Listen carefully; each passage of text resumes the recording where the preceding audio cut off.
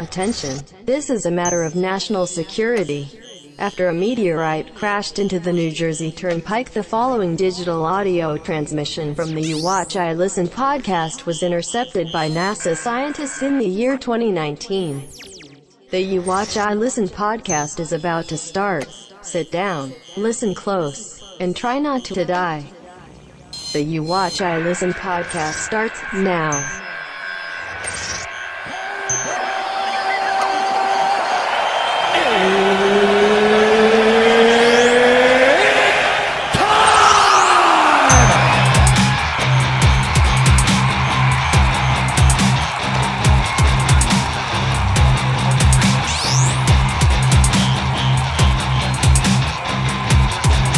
Home Depot in Kansas had to be evacuated for a bomb threat. Oh, fuck yeah. Take it out. Oh, suck it nice and slow. A couple other really funny news stories. Kenny G. Who the fuck is Kenny G? The fucking clarinet player. Oh, suck it nice. What did he do wrong? He's being Charles Manson all weird. In the middle of it, he cuts her off and goes, oh, fuck yeah. Oh, take it out. Dude, now I see why people followed Charles Manson. He was very straightforward. He had the right idea. Just suck it.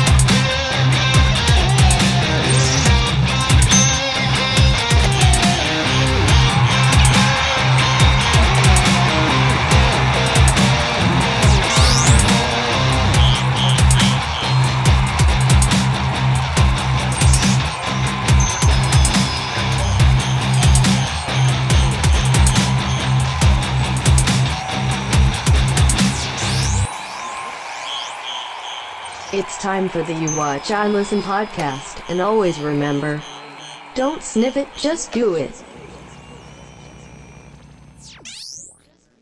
Yeah, I mean, we just started recording. Right there. Yeah, we just started recording, so. I don't know why it wasn't coming through. Oh, did you fuck up? And did you just fuck up again? I think he did. Josh fucked up. Josh fucked up. Josh fucked up. We're recording. ECW. Well, Josh, it's too late. We've come too far. He's just going to keep playing with things until we're not recording. Do you not hear us in the headphones? There we go. I love you, Johnny Cakes. That's what he goes with. That's what he used in test. So stupid. So I texted Josh about this the other day, but when I was finishing up the Sopranos with the landlord, and that was quick, dude. The best Phil Leotardo line isn't even one we have on a sound clip, but it's shortly after Vito gets killed, and Why does it sound so fucked up? Josh the engineer is dicking around. It's just funny how we're doing this on the air. Let's do it. So it's after Vito gets killed, and Phil is talking to Vito's wife, and she's crying, obviously, and she's like, Vito Spatafore was a good man. And Phil goes, he was. I loved him like a brother-in-law. Oh, yeah. It's the most low-key. Dude, that's such a backhanded compliment. I loved him like a brother. That's what I'm going to say about Colucci from now on. I'm going to Because, what's the narrative? You usually just hate your in-laws? Yeah, your in-laws always suck. You get stuck. You're saddled with your in-laws all the time. I loved him like a brother-in-law is one of the funniest things ever. As Josh the Engineer continues to play, there we go. That's better. We keep playing I Love You, Johnny Cakes. We're back. This is episode 49 of You Watch I Listen. We're coming up on a year of doing this show, which is pretty crazy. Has it really been that long? Yeah, actually, because on my time hop today is the first time I started posting teaser photoshops that were all goofy. They're all stupid. There's plantains on it. Wait, the first one ever for the show is just you passed out on the boat at your boy's bachelor party, and then my gut hanging out. And then there was someone grabbed a picture of Ralph running because he was trying to run right across the street. Yeah, that was when we went to Applefest, and so I was at my bank, and Ralph's bank was across the street, and I said, because I think the landlord was driving, I said, Ralph, we're not making two stops. Run across the street. The only busy street in West Mumford. I said, run across the street and get yours. And so I got my cash, and then as he's getting ready to come back, he's just running full speed across, and he's wearing this really unflattering pink sweatsuit. Yeah. That's worse than anyone I own. All it has is the zipper in the middle. Doesn't go down all the way. And it was way too tight, so you could see the silhouette of his nipples and his belly button. And it looked like Mr. Face from Nick Jr. back in the day. Yeah, exactly. Okay, so again, this is episode 49 of You Watch I Listen. Shout out to our guys at the hashtag Shots for Likes podcast. Guess what, bros and broads, Fudge and Finch, hashtag Shots for Likes podcast is bringing video into the mix. Not only can you continue to listen on iTunes, Google Play Music, Spotify, TuneIn, TuneIn Radio, iHeartRadio, and Stitcher. You will now be able to watch them stream their episodes every Saturday night after 11 p.m. Eastern Standard Time. Your favorite booze-consuming podcast will be discussing sports, video games, and embarrassing drunken stories, streaming on Twitch, YouTube, and Mixer. I don't know what Mixer is. Visit the links below. It's the Xbox thing. Visit the links below and watch and enjoy the assholery. I don't know how they're going to visit the links that I'm reading to them, but go to the websites that I'm going to give you. Twitch.tv/Shots4Likes podcast, Mixer.com/Shots4Likes, or visit shotsforlikespodcast.com and click on the YouTube icon up top to watch on YouTube. Drink with us, and as always, don't be cunts. So I'm pretty sure Mixer is like Microsoft's own version of Twitch. Is what that is. Hopefully it works as well as Google Voice. Yeah, right. This is going great. All right, now coming from our homies over at Lobo Sound. So, I mean, Dan, are you thinking about advertising? No. Okay, no, of course I am. I need to advertise. We have this podcast, and I want people to hear it. Who can I go to advertise? You should most definitely call Lobo Sound. Okay. Josh, what about you? Do you need a website? I do need a website. All right, you should definitely call Lobo Sound. Lobo Sound's world-renowned commercial production and website construction in English, Spanish, and Polish made Lobo Sound a fixture in the Chicago radio and digital advertising communities. But Lobo Sound isn't only limited to the Chicago area. Where else can they go? Their outreach goes all the way to Alaska, Atlanta, Toronto, Toledo, Hawaii, New Jersey, New York, and Montecito, wherever that is. I can't even spell that. I don't. Yeah, not at all. Wherever you are, Lobo Sound has your back. Lobo Sound helps you reach your target market effectively and affordably. Reach who you want to reach, when you want, on all devices and applications. For more information, call 630-244-9704. I'm sorry, can I get a pen and paper? Could you please tell me that number again so I can call the guys at Lobo Sound? Are you ready? I'm ready. Okay, cool. So that's 630-244-9704, or visit them at www.lobosound.com. Hold on, let me type that in. Okay, so what are we looking at? That's www.lobosound.com. Wow, their website looks great. It's a killer website. Mention You Watch, I Listen, get a 10% discount. Again, that's 630-244-9704. Yep, there's a typo at the bottom, just like you said last time, and I just saw it now. I had to look. I paused for a second because I freaked out. Maybe you're just dyslexic. No, because look, it says there's a 2 here and there's a 9 there, so I'm like, uh-oh. Is there a 9er in there? Yeah, I mean. So again, thanks to Shots for Likes and Lobo Sound. So let's play. How was your week, Taylor? Great week. I'm finally moved in, and I'm But you don't have a dinette set. Yeah, well, I have it. It's in the box. Just gotta put it together. What's in the box? Yeah. What do you mean put it together? It's just fucking spoons and forks and knives. No. Assembled. No, you're misunderstanding what I'm saying. He has to put the forks together. You're misunderstanding. It's a table, like it's a table and chair set. Is So what it's I'm a saying. full, he means a dining set. Yeah. What Not did I say? Dinette? I'm sorry, I said that wrong. I apologize. I thought you were like sitting there, like I was thinking, he's got to put the knives, and I guess the butter knife goes here, steak knife goes here. No. That's already there. I'm saying like I have like a table to like that I want to sit down and maybe eat dinner at. No, dude, you're gonna be eating dinner on the couch almost every night. Hungry man meal. Nah. I'm really. But would trying you eat the Hungry Man meal? I have. I've gone. The brownie's the best part. Yeah, it is. I've gone away from the like the TV dinners because I got bad food poisoning one time from one.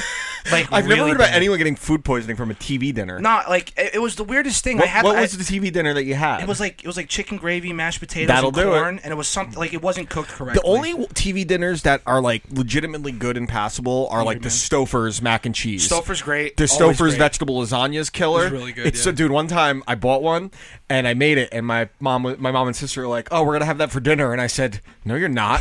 And I ate the whole tray in one night. I felt awful the next day. The other thing that's good, they make this thing called a voila, and it's like all you do is put it in a pan, dude. They have like the 3 cheese chicken. That's Yeah, awesome. I've had that. Oh my god! All right, But, Josh, yeah, how was your week? Long. Yeah, one of those weeks. Yeah, it was rough, dude. just strenuous the entire time, just everything. Yeah. Bullshit. Yeah, a lot of bullshit. A lot of crap. A lot of crap and poop. Crap and shit and ass fuck. All right, well, you guys know who had a better week then? You definitely had a better week than me. Yeah. I have these weeks where just things happen, and I'm not going to get into general specifics here, but I always come away with the same realization that my entire life is the before portion of an infomercial. Like, when it's like, that's literally my life. It's the before portion. I never get to the after. You're the person that can't roll up their hose correctly. Yeah, so I'm like stumbling around and suddenly it's who choking. has an issue rolling up their hose? Suddenly it's choking me. That's my life, and I've accepted it. I learned how to deal with it. At this point, you kind of get numb to just bullshit after bullshit after bullshit, For sure. and I think that's what leads to people going crazy. Because I'm like probably 2 steps away from being a legitimate psychopath. I've known that since. That's the day why met I you. should never own a gun. Because the day I do snap, I'm taking you down with me. Let's You're not. number 1. Why me? You know. What? No. You know who. You can't. Oh, I said. What do you mean? You know. Yeah, you know. What was that I don't. I shouldn't have to explain. You should know. All right, let's get into these reviews. I don't remember who went first last week, so Josh, you I pick. think it was you because goes- it was me. I did Boyhood last week. All right, Yep. so I'm going first. Yep. Yeah. All right, you gave me A Day to Remember, Common Courtesy, and this is a very band you really like, right? I completely forgot that I gave it So, to you. as I said last week, Day to Remember is a band that my ex-girlfriend was like her favorite band, and I think, Josh, you might agree with this. You may to an extent as well. When your girlfriend has a favorite band that you're not big on, you just build up resentment towards that band. Oh, I know a band like that. Dave Matthews Band? Yeah, exactly. I don't necessarily have a resentment, but I don't go out of my way. No, but I see and- exactly what you're yeah, saying. and especially if it's like an ex-girlfriend, you dislike them even more, where whatever their favorite band was, yeah. because it's something that you had to listen to and you dealt with it, especially if they had shitty taste in music in general. Yeah. So I went into this, and perhaps unfairly, with very tepid expectations. I would expect nothing less. And I really, really like the album. Cool.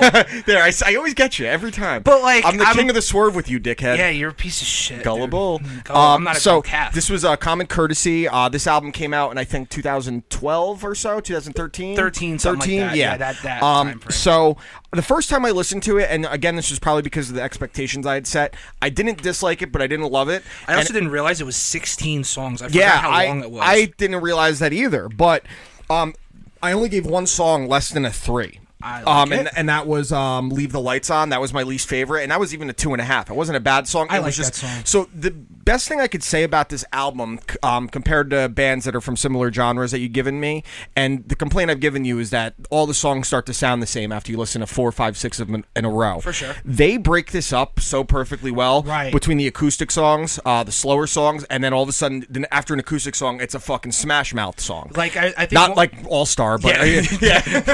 like in the middle of it. In the middle of it, Smash Mouth just starts playing. No, dude, I like one of my favorites is they have a song on there called Violence, which Yes, is, which was, I gave a 5. That was one of my 5-star which is songs. one of the heaviest songs on the record they ever wrote. And then right before that, they have a song. I think it's called "End of Me," or there's an acoustic Well, song. Or, it's Best of Me. Best of Me. Best of Me wasn't too acoustic. I think I'm Already Gone was That's the one. Yeah, that Yeah, was that's a the really, one. really good song. Yeah. So this is my track listing. I'll tell you all the numbers I gave. City of Ocala. By the way, if you're a Day to Remember fan, don't go to Ocala just because you like the band. It's a Wait. fucking dump. I went when I went to Florida. It's a dump. I went because I told you this. I wanted to take a picture by the sign and then send it to him. That's literally the highlight of Ocala. You know how big the sign is? Yeah, it's fucking it's a fucking 8 Dude, by 10. I lived in Ocala. The place is it's It is a steers. dump. It's It's a the dump. elderly. Hey, if you want to get your tongues bowled by an elderly person, Ocala is the place for you. Dude, when I went there, I bought a carton of cigarettes and it was $35. I know. I realized that. Right after I finished the sentence, I said, balls my tongue. Balled my tongue. He did a straight Joe Dirt. Yeah. So City of Ocala is a 4. Right back at it again, a 3.5. Sometimes You're the Hammer, a 4. Yep. Dead and Buried, a 4. Best of Me, a 5. I'm Already Gone, a 4. Violence, a 5. Life Oil, a 5. I Surrender, a 4. Life Lessons Learned the Hard Way, a 4. End of Me, a 4. The Document Speak for Itself is a 5. I Remember is a 4. Leave the Lights On, 2.5. Good Things, a 4. And Same Book But Never the Same Ending was a 4. Again, I really like the way they break the album up. Yeah, it's paced well. It's paced incredibly well. It doesn't feel like there's filler songs at any point. Even Leave the Light On, which is my least favorite, didn't feel like a filler song. Yeah, right. And what I did after I listened to this 5 or 6 times is I went back and I listened to more A Day to Remember, and this is by far their most mature album. Yeah. I think it's their most musically, technically sound album, the tightest. the most well-produced, which obviously the whole Victory Records fiasco that went on with it. I know they self-financed the album as well. Yep. The biggest thing I could say about them in this album is it sounds like they genuinely had a good time recording it. And you could actually hear their friendship shining through on the songs, the little interludes at the end of songs where they're kind of bullshitting. You heard them at the end with bitch. Where they're talking about when they were driving through snow the first time they saw snow on one of the songs. Yeah, right. So for a band that I had low expectations on and probably a bad taste in my mouth about them, an album that I didn't know a ton about, I really only knew City of Ocala because I knew there was a popular video when it came out. Big video. This album is probably the third best you've given me thus far. The number one being The Wonder Years, 2 The Ghost Inside, and this is going to be number 3. I'll give it a 4.5 out of 5. Sick. I can now say I'm a Day to Remember fan because I listened to a ton of it. That's my only goal is to get you a fan of somebody's band, dude. I would love to go see them the next time they're coming around. Hell yeah. Now let's go get our tongues balled. Yeah, tongues balled. Wait. Yeah. I like tongues balled. I think we need to just use that from now on. So stupid. It needs to be a sound clip. Get your tongues balled by the elderly. Timestamp it somewhere. I want to think like what a tongues balled would be. I don't know. I have to figure this out. It needs to be an Urban Dictionary thing. All right. Let's get into the movie. What movie did I give you, Taylor? You gave me Annihilation. Yes. Annihilation. And when I started watching this movie, the first thing that I already knew going in was like, dude, Natalie Portman rules. Yeah, she's great. Everything. Oscar Isaac rules too. I was gonna say, is there a Star Wars connection? That's true. It's Padme to Poe Dameron. Yeah, I almost said Don Terry Poe. Don Terry Poe. My name is Jeff. I told her to put that on last night. But the whole idea of this, of like the shimmer, and how like it crash landed, and how it's like no one knows what it is. It's and then the people that go in there, it's rewriting their DNA. Yeah. So it's obviously it's sci-fi, but it's very rooted in the science aspect of things. There's action that complements everything very well. My only issue with the movie is that there are a couple people in the movie I had no. Oh well, yeah, there's a few characters that are irrelevant. They're just there to just get the movie moving. Right. The main doctor, the woman, I forget her. Like starts with a V. Vinston or something. Yeah. Well, like that was Jennifer Jason Leigh was playing her. Yeah. Right. Correct. And she was cool. And then one of my favorite parts, my two favorite parts of the whole movie was when they go in and they find the tape for those who follow. Yeah. And you see. What the hell is her name? Not Linda. What the hell is Natalie Portman's? I don't remember the character's name. But anyway, you see Natalie Portman's husband at the time. Looking all fucking crazy, taking a knife to the dude's stomach, and you see his insides moving like it's a snake. Yeah. And you're watching the DNA be rewritten. You're seeing a bunch of different things. There's so many moving parts in this movie, and the thing that this movie does very well, it leaves everything up to discourse. Yes. Everything's up to interpretation. I could interpret things one way, you could interpret things another way, Josh could have a completely different viewpoint. And I think a lot of movies miss on that mark now, because now it's more or less, okay, well, Rotten Tomatoes says it's a 95, everyone's going to agree with that, so that's what it is. Yeah, people feel that they have to agree with critics. Exactly. But and here's where you and I are going to come at a crossroads, because you both love this movie. Not yet. Oh. I just have it ready. Oh. Why would you text me? Because I told you yesterday to have it ready, cocksucker. All right, and I do. All right, good. Then we know. Go on. Don't worry about it. Just keep going. Crossroads. So like you stole it. Josh, some of these are fucking hilarious, dude. The other day when you did the motherfucking grandma hang down. My name is Jeff. Such an underrated movie. So the crossroads with the movie is where, like I said, it's up for people either love it or hate it. I don't hate it and I don't love it. I fall directly in the middle of that. You should have taken an edible beforehand. Because picture being on an edible when the last 20 minutes when it gets all trippy happens. Dude, the movie is aesthetically pleasing. Okay, how about that fucking bear scene? That shit was horrific. That was the second part.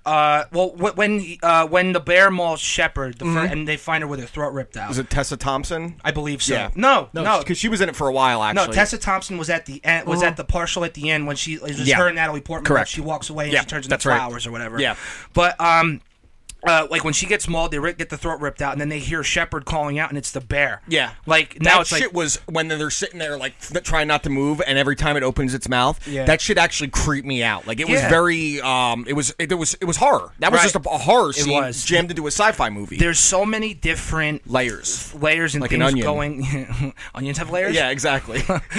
Cakes have layers. Everyone loves parfaits. Go on. And I did enjoy the movie. It's just there's so much stuff going on. I would have to watch it a couple Yeah, times it definitely- to really fully get the understanding. I really of what's liked it the happening. first time I saw it, but it was the same thing with the director's first movie. Was it Ex Machina? I was going to And say Ex I had to Machina. rewatch that at least once to fully grasp everything, and it was the same thing with Annihilation. Again, one of the things I really liked about the movie, and in this culture now where a lot of people see a movie come out with a female lead or female cast, like, People social justice, yeah, woman right. in a role. These guys did it right because wasn't heavy-handed. It wasn't the focal point. No, it wasn't. They don't mention that only women have gone into the Shimmer and come out, not men. Well, that's the thing I liked about it the most, because like, what's the one thing, like, because there was nothing but male military going into the Shimmer. Male on male action. Yeah, sure, but you had male military men going into the Shimmer and never coming out, and then whatever it may have you. So you have to try something different, and so they just completely flipped the script. It's not like they're like, all right, we'll send a man-woman team Avengers type of role. But they just put the most qualified people in there. Exactly. Which is the same. It almost could be a metaphor for the movies. Make a good movie with the right people, and it shouldn't have to be this social message just based on, like in Ghostbusters and shit like that. I think the stuff with the doppelganger was a little crazy. Yeah. That was nuts. Like when she watches the film of her husband. I like get the blown ending away. being open to interpretation as well. You have to at that point. And I thought Natalie Portman was kick-ass. She's fantastic. She's the best part of it, and then Poe Dameron was the best, even though it's not his name. The best Natalie Portman performance is still in Your Highness. No, I'm joking. Okay, I never want to reference that movie. Can we not make Your Highness too? Yeah, let's this not is do the it. end. Yeah, that was great. Yeah, right. So what would you give Annihilation? Just because I watched it once, and because there's still a lot of questions I have, and I want to watch it again, just to be safe, I'm going to give it a 6. Okay, fair. It's more than likely better than a 6, Yeah. but I want to stick with that. I think you should be a little fucked up the next time you watch it. Because the thing is, I'm never one, like, outside of like Star Wars and like the big sci-fi movies. I'm not really a big sci-fi. You love fan. Independence Day, you asshole. No. I'm saying I'm talking like even like the newer. Like I don't go out of gotcha. my way to find sci-fi. Well, I think outside of Looper is like one of the best. I think sci-fi the movies problem I've ever is seen. I think that they pump out so much sci-fi, right? And you have to sift through the really good ones, the Loopers, Edge of Tomorrow. Or I was even gonna. Oh yeah, Edge of Tomorrow. Yeah, right. The recent and a few years back, Minority Report, things like that. To find the really good stuff, and for me, Annihilation, Ex Machina fall into that because it's exploring themes that other sci-fi movies haven't necessarily gone to yet. Same thing with Prometheus, Alien Covenant. They were going back onto old themes, but approaching them from a different angle. Right. Well, for another one that was a sci-fi classic that they made a recent one of was the newest Predator, which was a piece of shit. Was it really that bad?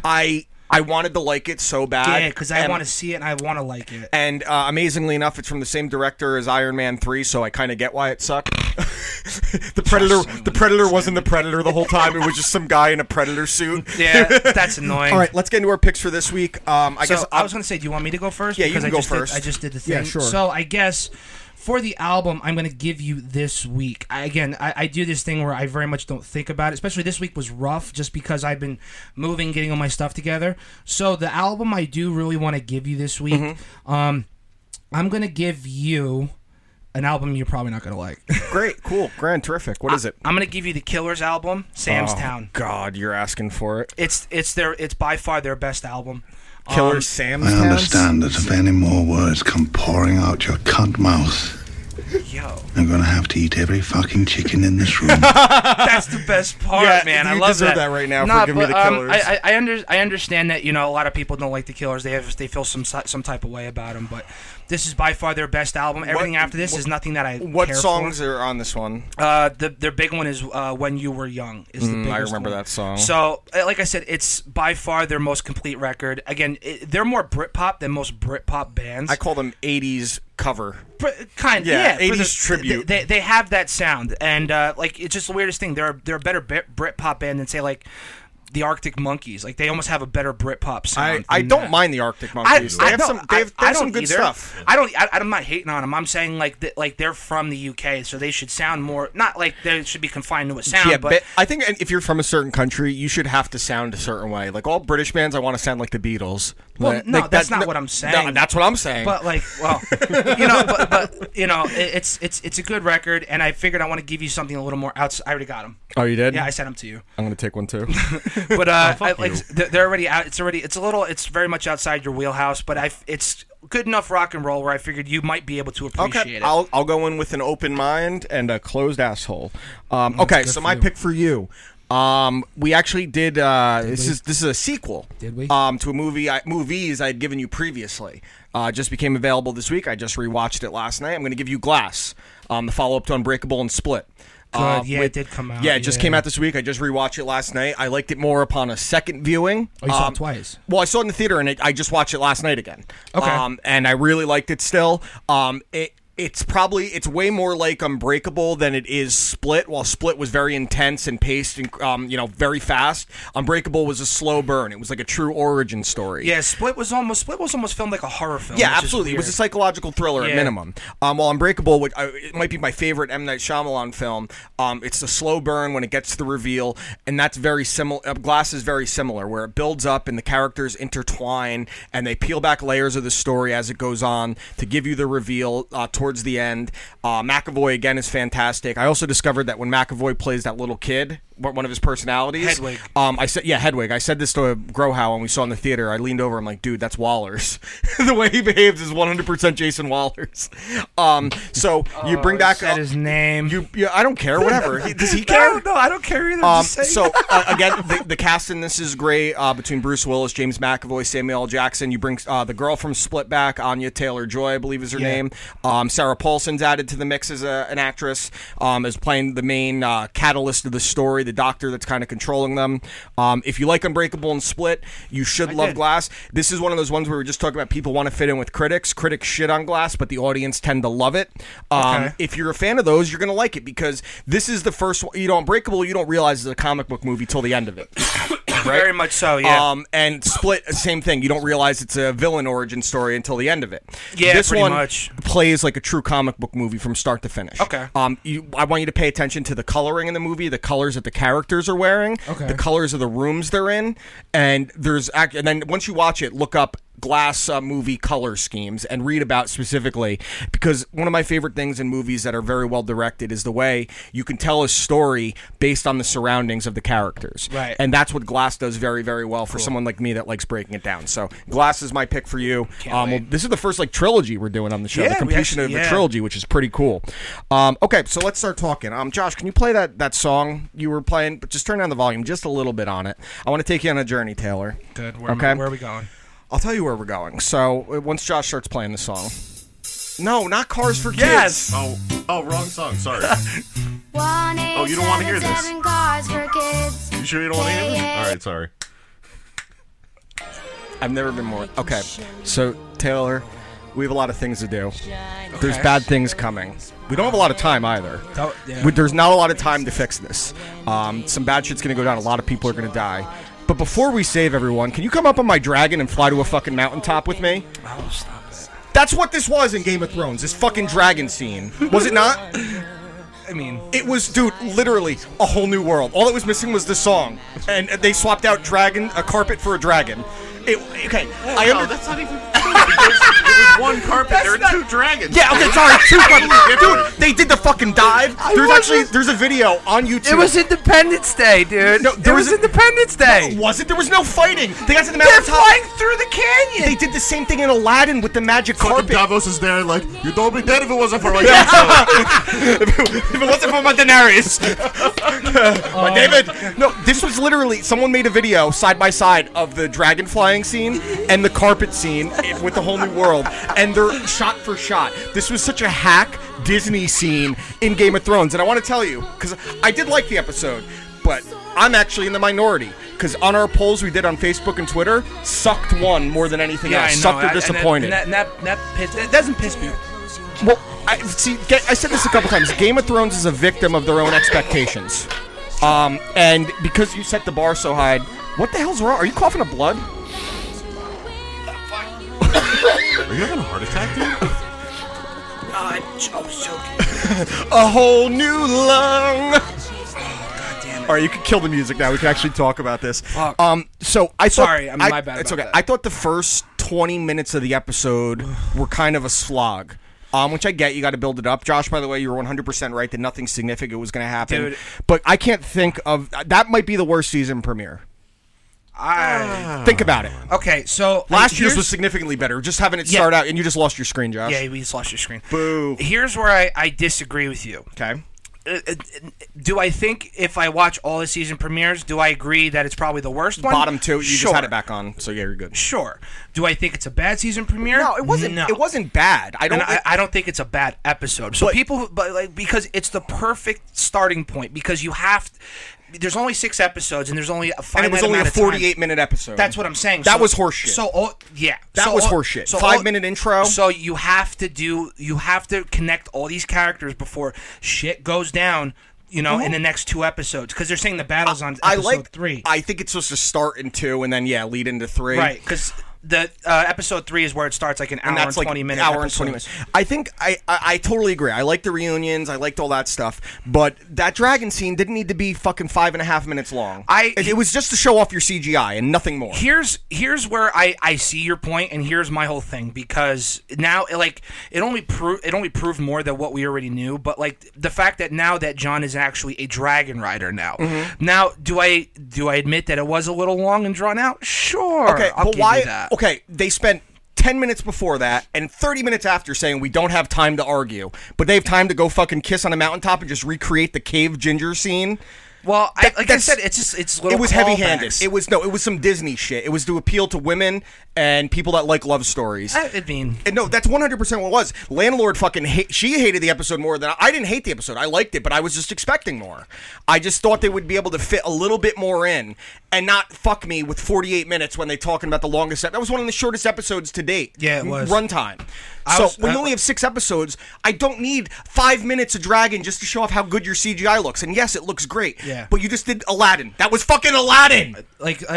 So when I went back and listened to what Josh was saying about the season premiere, Josh pretty much nailed everything. Yeah, he absolutely did. Honestly, absolutely nailed it all. It was just an episode. So that's why he wasn't disappointed like I was. I was expecting more because I was expecting a little more. I will say the whole scene with Tormund, Beric, and the Night's Watch with the Umber Boy. Yeah, that's a straight horror scene. Yeah, that is one of the creepiest moments I've ever seen in a show. I said to Caitlin right when a landlord. Whoopsies.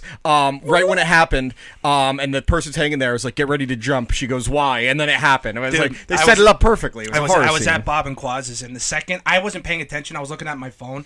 And he just starts screaming. Phone goes flying across the room. That's not what broke it, though. I heard about Bob's terrible Game of Thrones theory. Oh yeah. I was surprised. I thought he was going to tell me. He didn't tell me. What is it? Go ahead, tell him, Josh. Okay, I'll read you. Read it to me, please. Dr. Bob Roberts' theory. Bob, you're an ass. I'm actually stopping over there, so I'm going to ask him about it. This theory sucks. Is it really that bad? It's okay.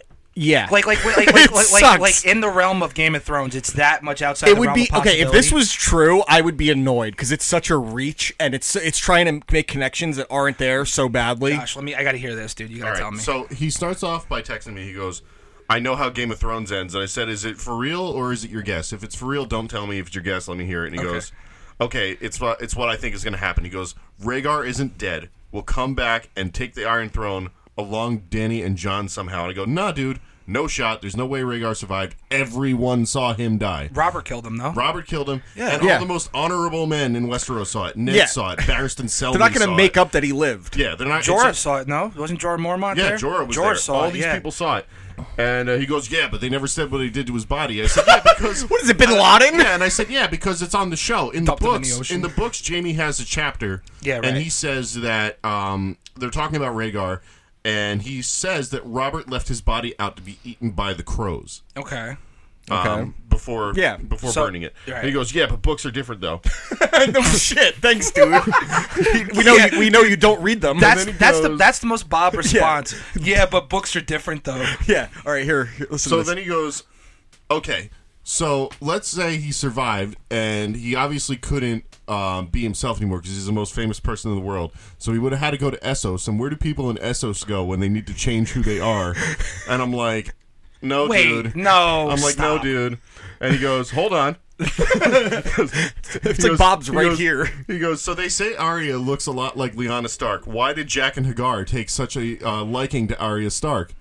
"Because she looks like Lyanna Stark." I'm like, "Dude, Jack and Hagar is not Rhaegar Targaryen." He goes, "No, dude. take it here. He sends me a picture of Jack and Hagar. He goes, "What do you see?" And I'm like, "I see Jack and Hagar, dude. What am I?" He goes, "Look by his hair." And I'm looking for like maybe like a dragon pendant or something. Yeah, right. So I go, "I'm not seeing it, dude." And then he sends me 3 fucking zoomed in pictures. Closer and closer and closer on Jackin's hair. And then he goes, "He has a blonde streak, dude." Maybe he just got scared one day. Okay, so this is definitely a reach, and I Text him right there and say, "Fuck you." No. Come on. It's fine. It's Bob. Who cares? That's the nicest thing anyone said to him recently. That theory stinks. Yeah, that's I not agree. good. That theory stinks. Blonde hair. Throw yourself.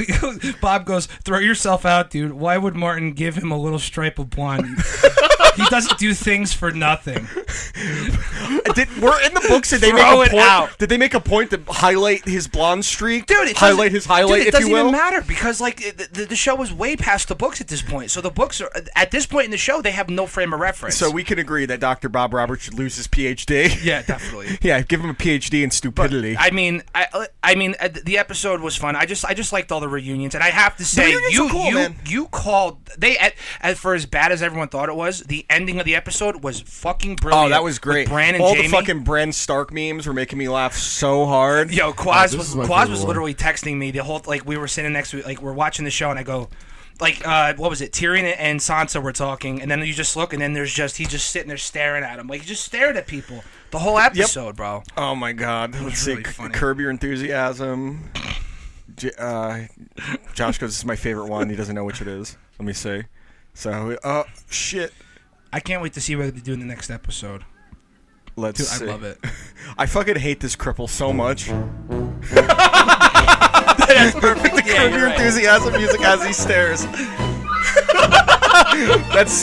There was the one meme I posted to our Facebook of Jamie's face, and it says, "That face you make when you see someone you pushed out of a window 10 fucking years ago." So, do we have any predictions for episode 2? What's gonna happen? I guess the only prediction. Does anyone die this week?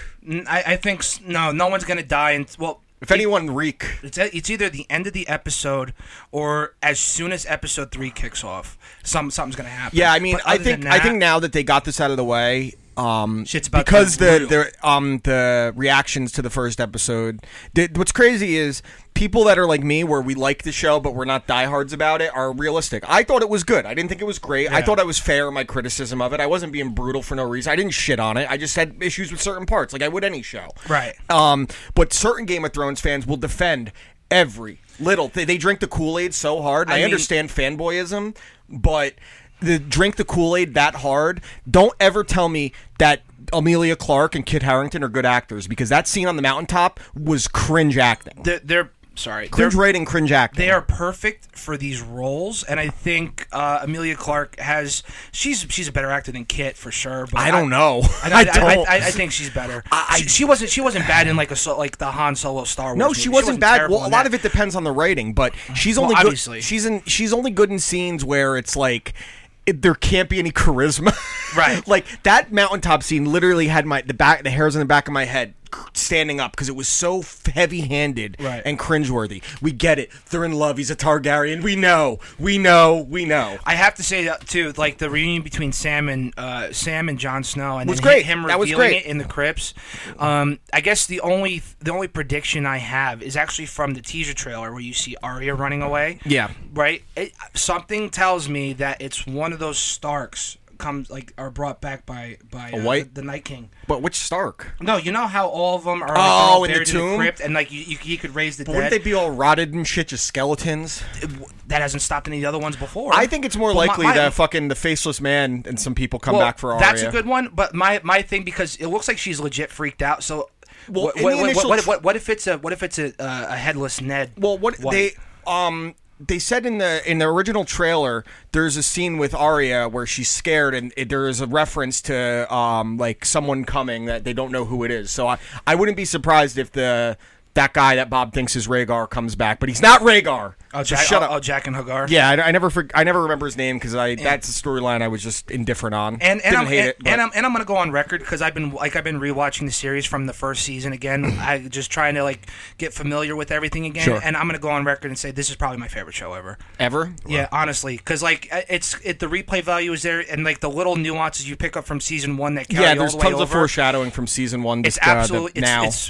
It's a magnificent show, and it's definitely my favorite show I've ever watched. When did Sophie Turner become the best actress on the show? Dude, badass. I don't know. It's weird though. Dude, I'm starting to think that like She's gonna be a bad bitch by the end of this. She's gonna fuck some people up. That's what I'm saying. Heel turn. She's 100%. like she's starting to turn into what's like she's been around too many Cersei. scumbags. She knows how to play the game now, and it'd be cool if she took out Cersei. But I want to see Cersei reign. I'm on Team Cersei now. She has like the perfect shitty, snarky British accent too. Absolutely. Like when she said to Tyrion, "I used to think you were the most clever man I knew."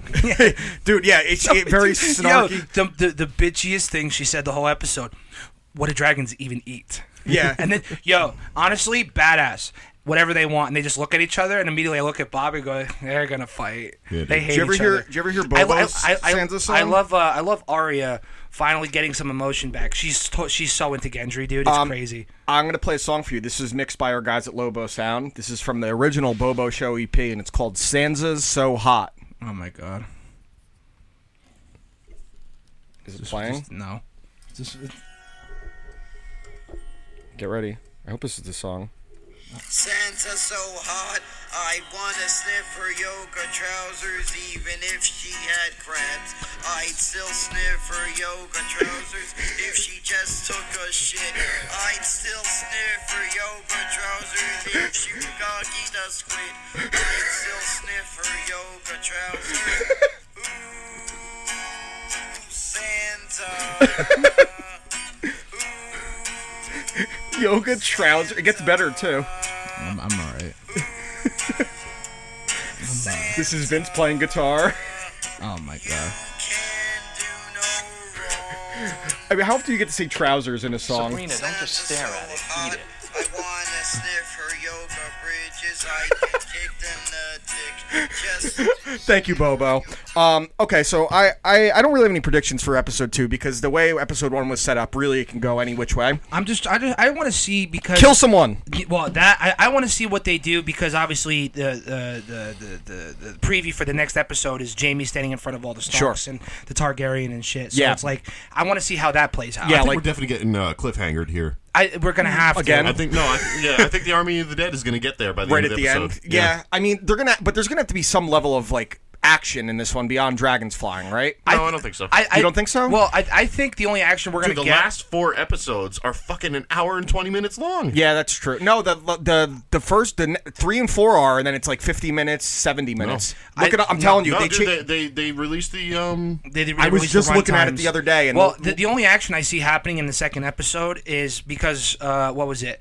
Tormund and Beric, and they were talking with the Night's Watch and how they're going to get to Winterfell because the Army of the Dead. So I think on their way to Winterfell, they're going to encounter some lights, and there's going to be some shit going on. So you might see some people from the Night's Watch, whatever that other guy's name, who's the Lord Commander now. Yeah. Jon Snow's boy, and then everyone's Jon Snow's boy. He doesn't hate anyone. Well, I'm saying you might even see I'm waiting for Tormund to die. I really am. Because I swear they re-released something. What website is this? Digital. Hold on, because Inverse. Let me see. Episode 4, 78 minutes. The final. Oh, they're 80 minutes each. So Dude, you're right. I'm sitting here. I'm waiting. I'm sitting here just waiting for Tormund to die, and it's gonna bum me out when it happens. Because he's going to. He's going to. He may not, though. I don't think it's going to be as like widespread. He'd be too easy to kill, to get a reaction because everyone likes him. Everyone loves that Tormund. that would be a cop out if you just kill him just to get a reaction. When they out of almost people. killed him on the island with the whites and stuff, I knew. I at one point I'm like, oh shit, he's gonna die. But that scene was too long. Like they would have just killed him and dragged him into the ice at that point. But that stinks. I think there's got to be some kind of twist and turn in this episode. Like if they say Jaime's on trial and then they let Bran decide and Bran's like fuck it, he's on our side now. He's seen everything. Blah blah blah. Well, you could see that, and I want to see now. I want to see what Bran what Bronn is really going to do because now that Cersei is paying him to kill. I bet you he kills Tyrion. Tyrion, not Jaime, but Tyrion. I think Brienne will save Jaime before Bronn can kill him.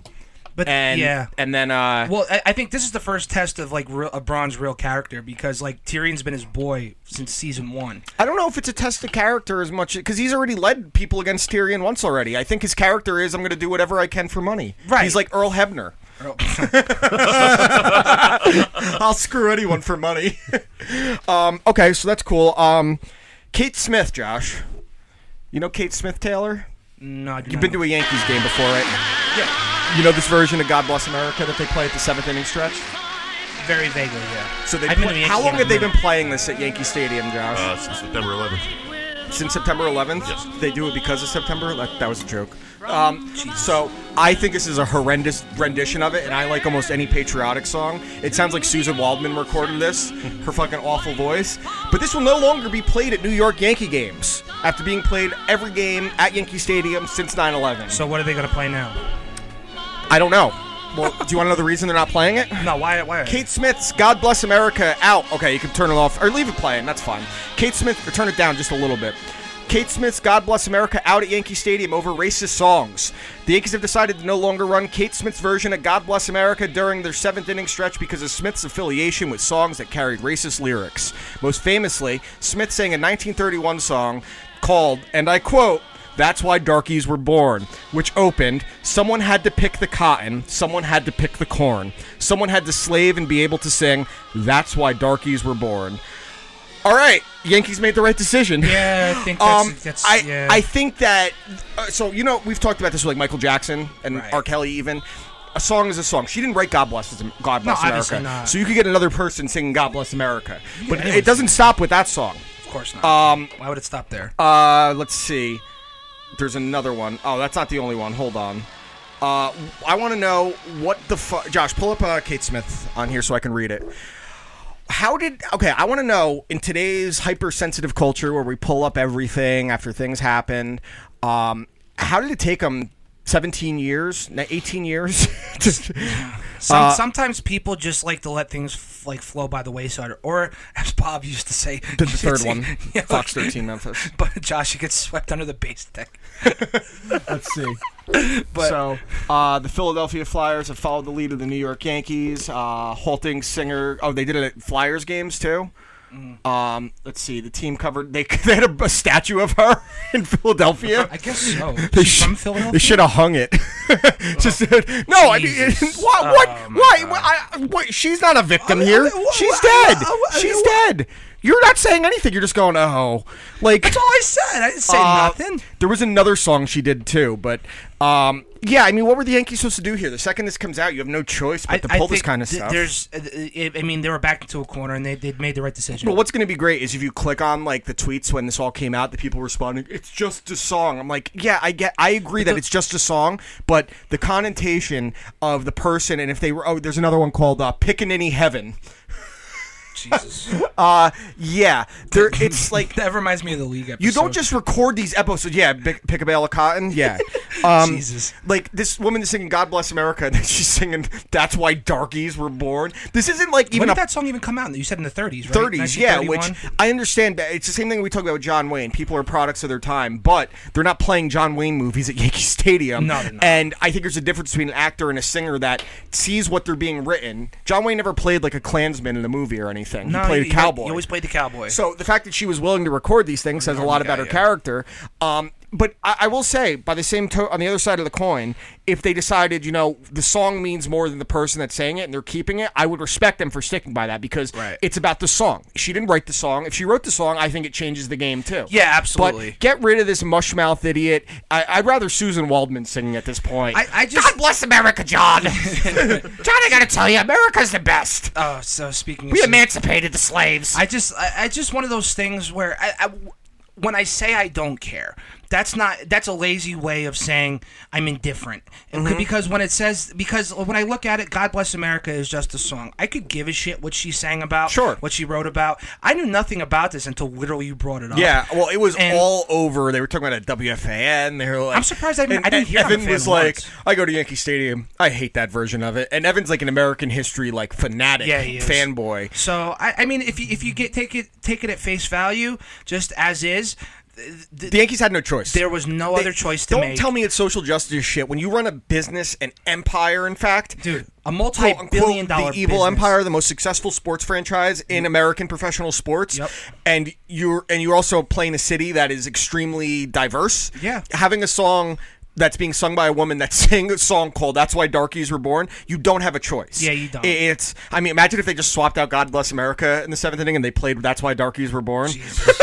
Like, oh my no, God. but that's like, no, but I know you're but saying, that's how people would receive it if they kept it. So as a business empire, you don't have a choice. But at the same time, if the Yankees decided to keep it, it's their decision, being their own business. Exactly. But they don't have a choice, especially with where they play. If this was like they played in Memphis, and who gives a shit? They might play the other song. If there's one thing, especially because it's a New York sports team, and outside the fact it's New York Yankees, the New York sports are under the most scrutiny anywhere else in the country. Absolutely. So well, the media here, when you're in the headline in sports, it's not middle of the newspaper. It's front page news. It's front page on news. The newspapers out here. That's the difference. That people live in the Midwest. Friends of mine that live in the South, they don't understand that sports coverage here is like political coverage, if not more so. Dude, just recently, though, Jacob deGrom had strep throat, and it was on the cover of the New York Post. Yeah, that's what I mean. It's crazy.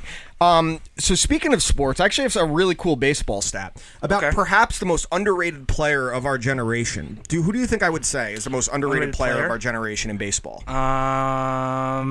Okay, so is he still playing now? Yes. Is he in the NL or the AL? NL. He's in the NL. Mm-hmm. Does he play in Colorado? No. Okay, never mind then. I don't think you could be underrated in Colorado because you're going to put up runs. Well, I was going to say, for whatever reason, I just think Nolan Arenado's well, he just got paid out the ass, so he can't be. I'm saying like underrated as far as like the top guys in the league. So he's not in the NL West. He is an NL Central player. Who's in the NL Central? The St. Louis Cardinals? St. Louis Cardinals, Milwaukee Brewers, Cincinnati Reds, Pittsburgh Pirates. Cincinnati Reds? Yes, he's on the Cincinnati Reds. Joey Votto. Joey Votto, the most underrated player of our generation. Joey Votto rules. So he just had two crazy stats happen in the last week. Listen to this. He homered the other day from the 8-hole or the 9-hole.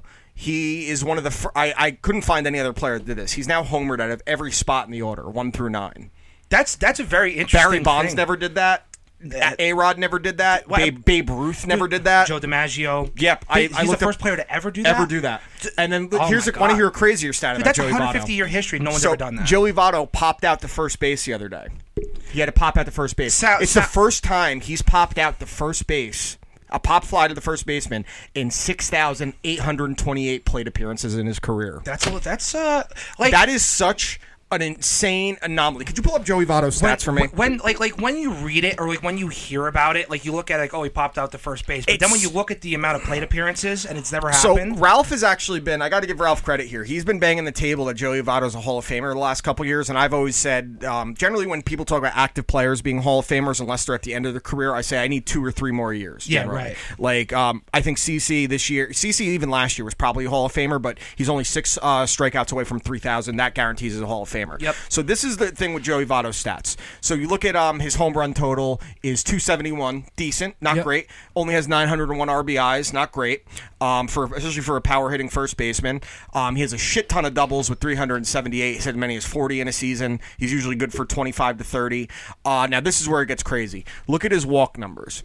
So starting in 2010, which was his first All-Star year, his first All-Star year, he walked 91 times, which is a really good number, to a clip of a 424 on-base percentage.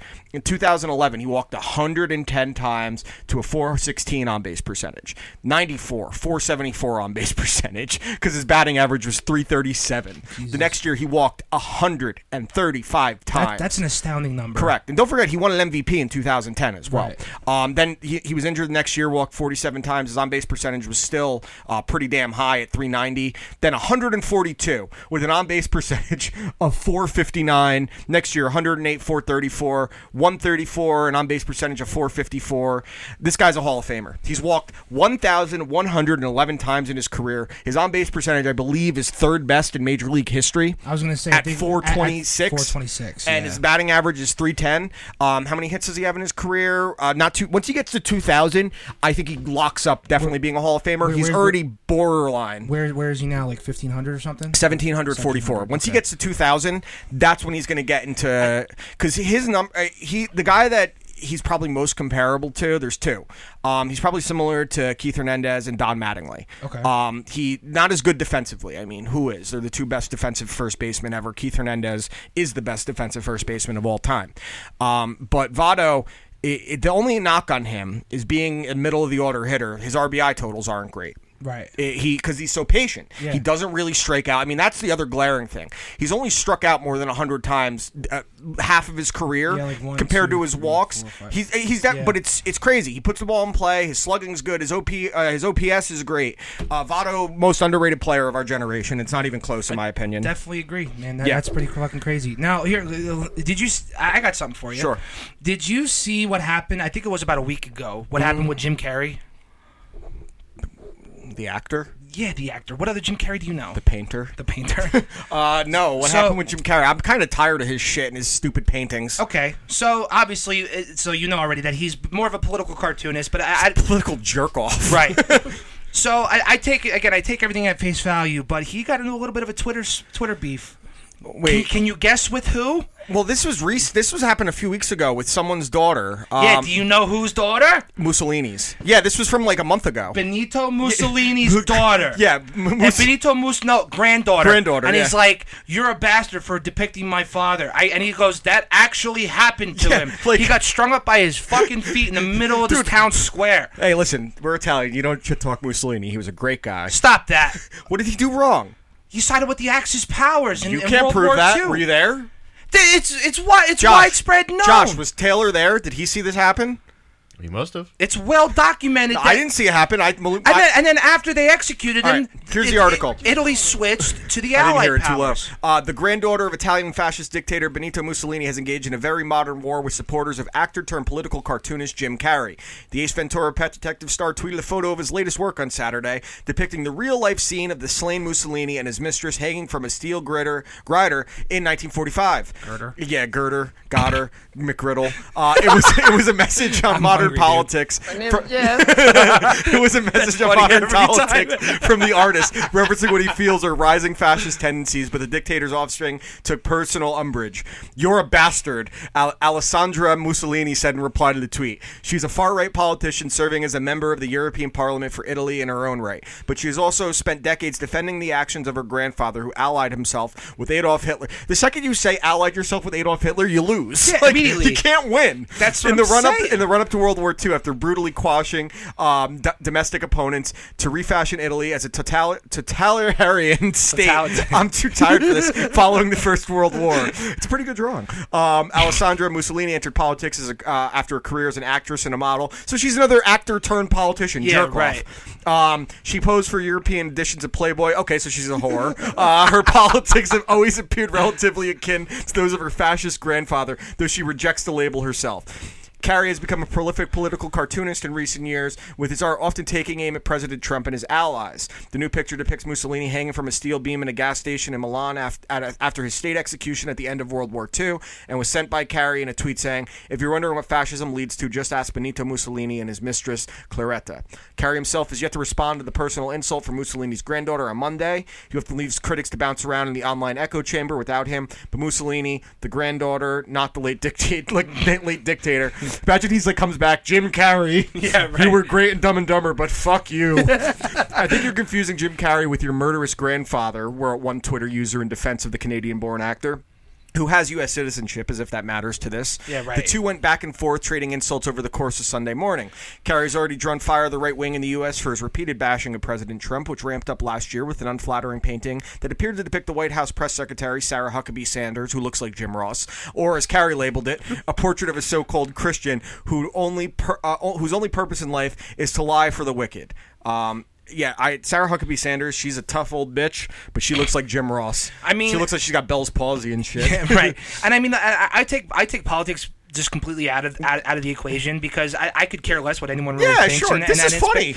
That's the one name I wasn't thinking of. Mussolini's granddaughter. Like, so here's my question. So Mussolini is pushed away because he sided with Hitler, correct? And he was a fascist dictator. The Axis yada powers, yada yada. yeah. So hypothetically here, his granddaughter is in politics with that last name, that stain of a last name. Right. If your last name and you are the descendant of Hitler, do you ever get into office?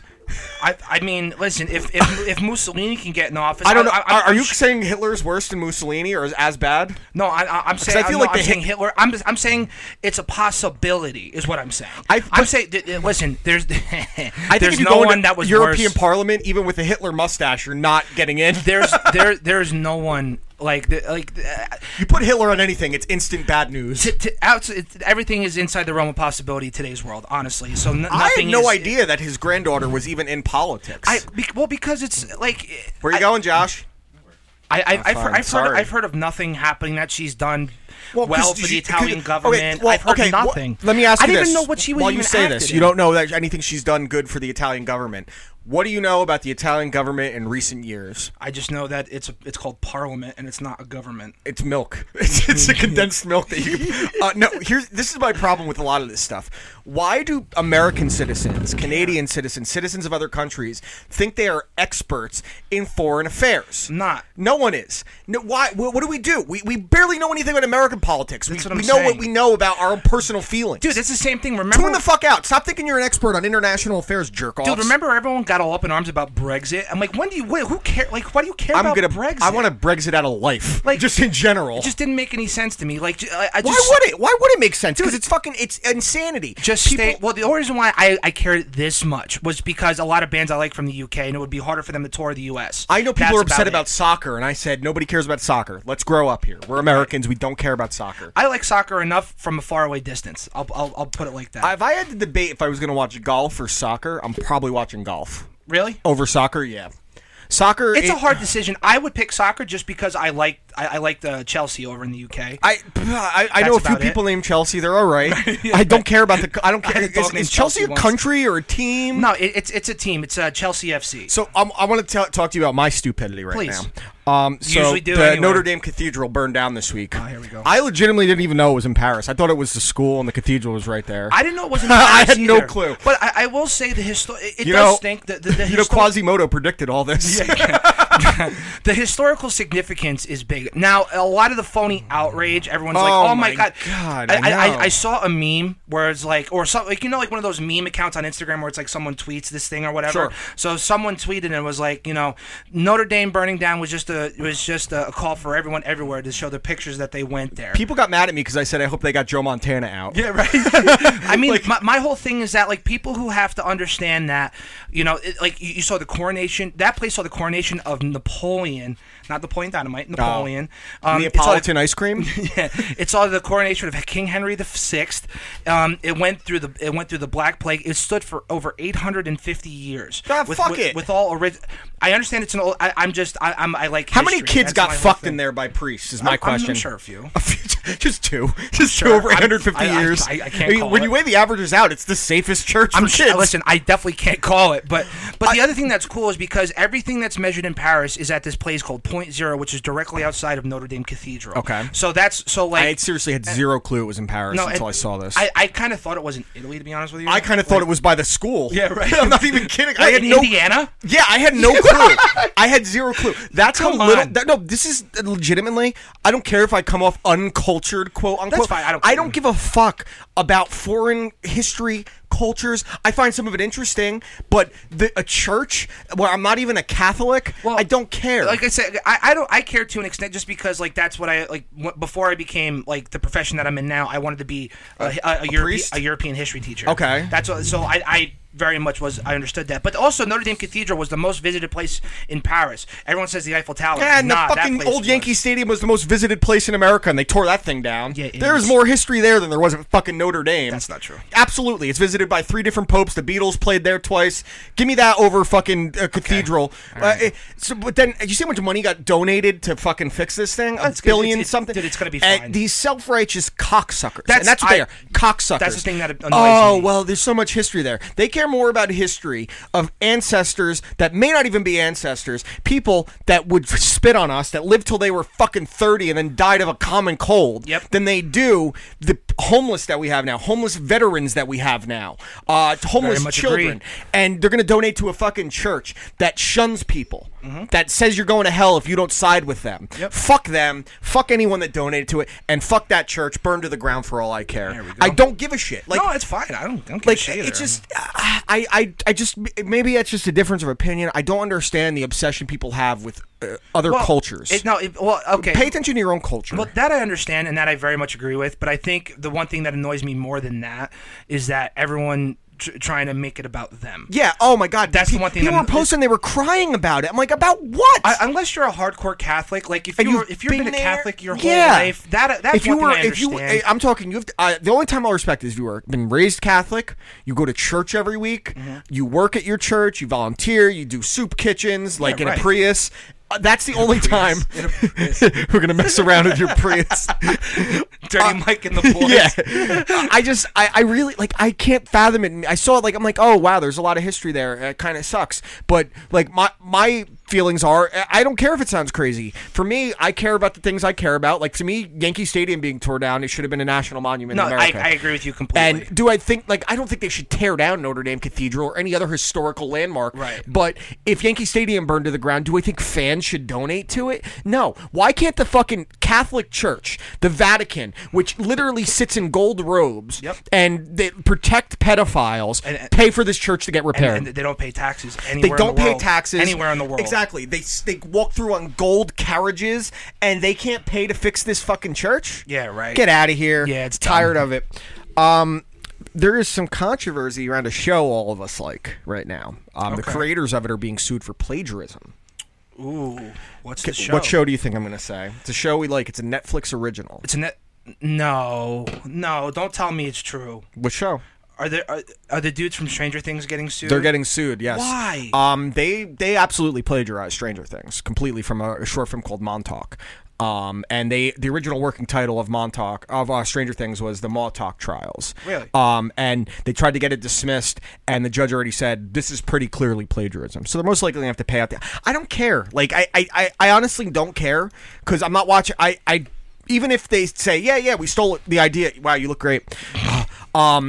If they even said, they came out and said, yeah, we stole the idea and we turned it into Stranger Things. Okay. Well, do I want to watch Stranger Things or a 6-minute movie that is a condensed Stranger Things? I would rather watch Stranger Things. Exactly. Stranger Things also is great. Is it going to ruin my feelings on the movie, on the show at all? At all. No. Nope. Is this going to hurt these guys going forward? For sure. Absolutely. For example, the Wachowski people...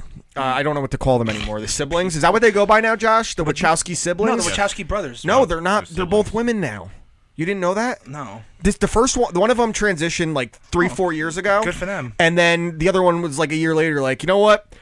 I want to be sisters. Yeah, and then so now they're the Wachowski siblings. I had no idea. So they got sued for The Matrix. They stole the idea of The Matrix from an author that wrote a book, and they never. The truth of the matter is, what was the book? I don't remember the name of it. It wasn't. It was, but it was basically The Matrix. They lost. They haven't really ever recovered. What's the last good movie the Wachowskis did that they directed? They've produced some good ones. V for Vendetta, Swordfish, super underrated. Swordfish rules. But they also did like Speed Racer. The one with the Emil Hirsch. Yeah, and that one with Channing Jupiter. Jupiter's was a Ascending. Yeah, clusterfuck that looked, of a movie. I watched maybe 20 minutes of it, and I said I couldn't keep watching. As confusing as Annihilation was, Jupiter Ascending was next level. Yeah, you had no idea what was happening. It probably wasn't any good. No, not really. So yeah, the Stranger Things creators are getting sued for plagiarism, and they're probably going to lose. And Netflix will just pay out the ass to get it fixed because it's what is it? It's their highest rated show right now. Yeah, it's like why wouldn't they just say whatever? People, I don't think anyone's going to give a shit because if they did, it would be a bigger story. You didn't even hear about it until I just told you. Yep. I'm ready for Stranger Things season 3. That's what I'm July ready for. 4th. Mm-hmm. There's some other Netflix news. Netflix announced that Mike Myers is getting his own series. The Mike Myers. Oh, okay. And I thought you meant the serial He's killer. going to be playing 6 different characters, and the rumors are he's probably going to bring back some old ones. Oh, so they're giving him a Netflix series where he's basically being Norbit. That was Eddie Murphy. No, I'm just saying where Eddie Murphy played every character. Or he's doing Austin Powers where he played Wayne. every character. Oh God. Wayne and Garth. Yo. Like, there's some other Bring characters. Dana Carvey back, dude. Yeah, they aren't on good terms, really. I know they did the SNL thing, but Dana Carvey, Mike Myers stole a lot of ideas from him. He pretty much stole the idea of Austin Powers from Dana Carvey. Yeah. But Mike Myers is super funny and talented, and his career's like hilarious. His career's gone nowhere since he did that Love Guru movie. The Love Guru was bad. And honestly, I love the first two Austin Powers. I don't respect anyone that says Goldmember was good. I'm sorry, it's not. Goldmember was the first one I saw, and I liked it. But then when I saw the other two, Goldmember didn't compute. The first Austin Powers is the best one. It's not even close. I will say, like the Dutch, like the actual Goldmember, he's a little funny, but that's about it. Listen, Goldmember has funny parts, but as a movie as a whole, it's inferior because all it is, it's one giant cameo for one, from the first scene to the last. It's just cameo after cameo after cameo, and then they recycle jokes from the second one. Yeah. The first one is so brilliant, like little things in it. When he's walking through the casino and he points to a guy, he goes, "Hey, there you are. Do I know you? No, but you're there."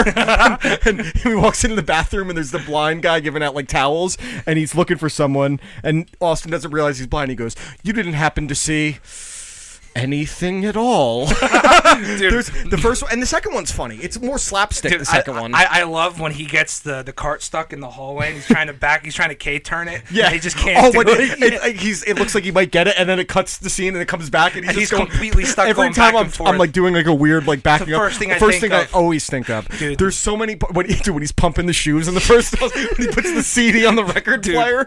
Yo, the first Austin Michael Powers Myers is very funny. Yeah, it really is. I mean, Wayne's World 1 and 2 are so good. He was great. His little part in Glorious Bastards. Wayne's World 2 pissed me off. Wayne's World 2, dude, it's definitely goofier than the first one. Yeah. Old man fashioning a kayak out of a log. When the guy's telling the story, it's Taylor. Like, it's like in Ozzy Osbourne wouldn't have any brown M&Ms, so we broke into a pet store for a flamingo. I had to kill them with my bare hand. Oh, with his own shoes. Yeah, with his own shoes, yeah. Dude. One day I was just texting you quotes. Did I ever tell you at the time I was texting...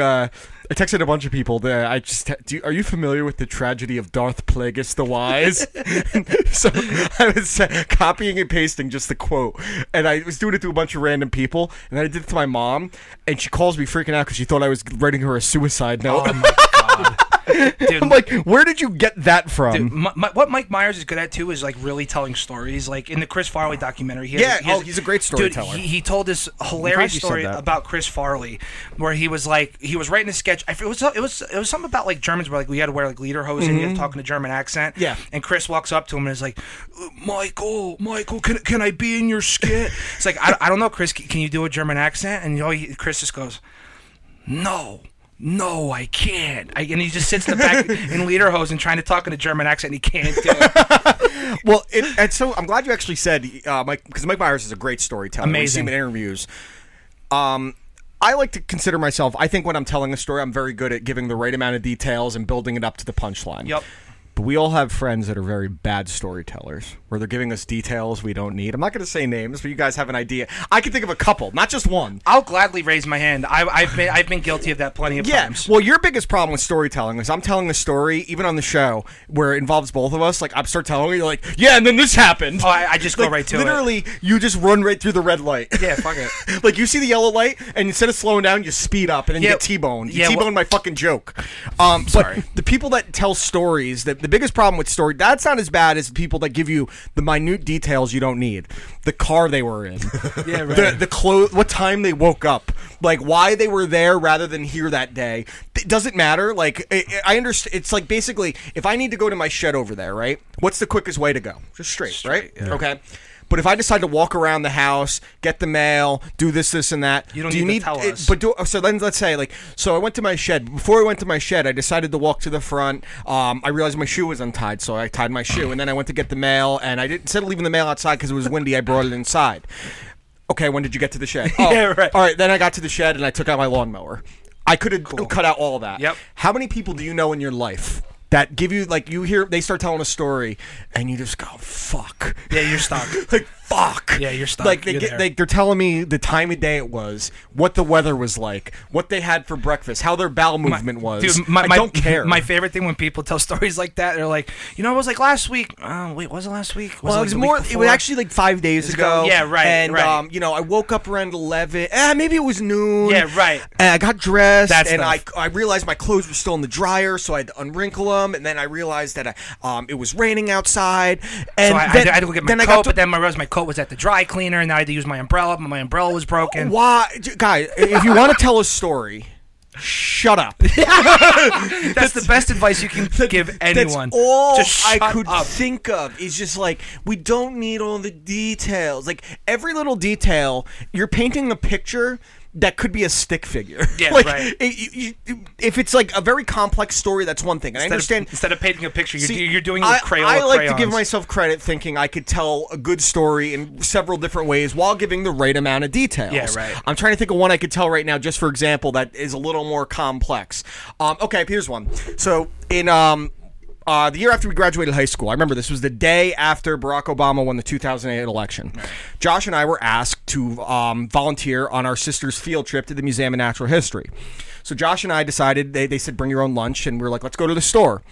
And we decided to buy Dunkaroos and Gushers and juice boxes. Snacks. And then we go on the field trip, and the kids are asking for some of them. We said no. Told them no. We ate like 3 boxes of Dunkaroos and Gushers to ourselves. That's awesome. And then we almost lost one of the kids. Like, literally, I just saw the girl that we lost. She works at Mario's Deli over here. And I was like, remember when we almost lost you? She's like, yeah. So let me now tell that story with the details you don't need. Please. So, in 2008, I guess it was 2007, because the election was in 2007, and then it was inaugurated in 2008. And Josh and I graduated in 2007.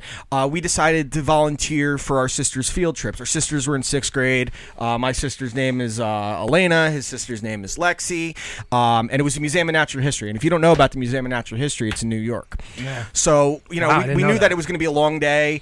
So the night before, Josh texted me maybe around 7 o'clock. And he said, hey, should we get food for the You're trip? giving me so much anxiety right now. And so then we went to ShopRite, and they rearranged ShopRite, so we didn't know where some of the things were.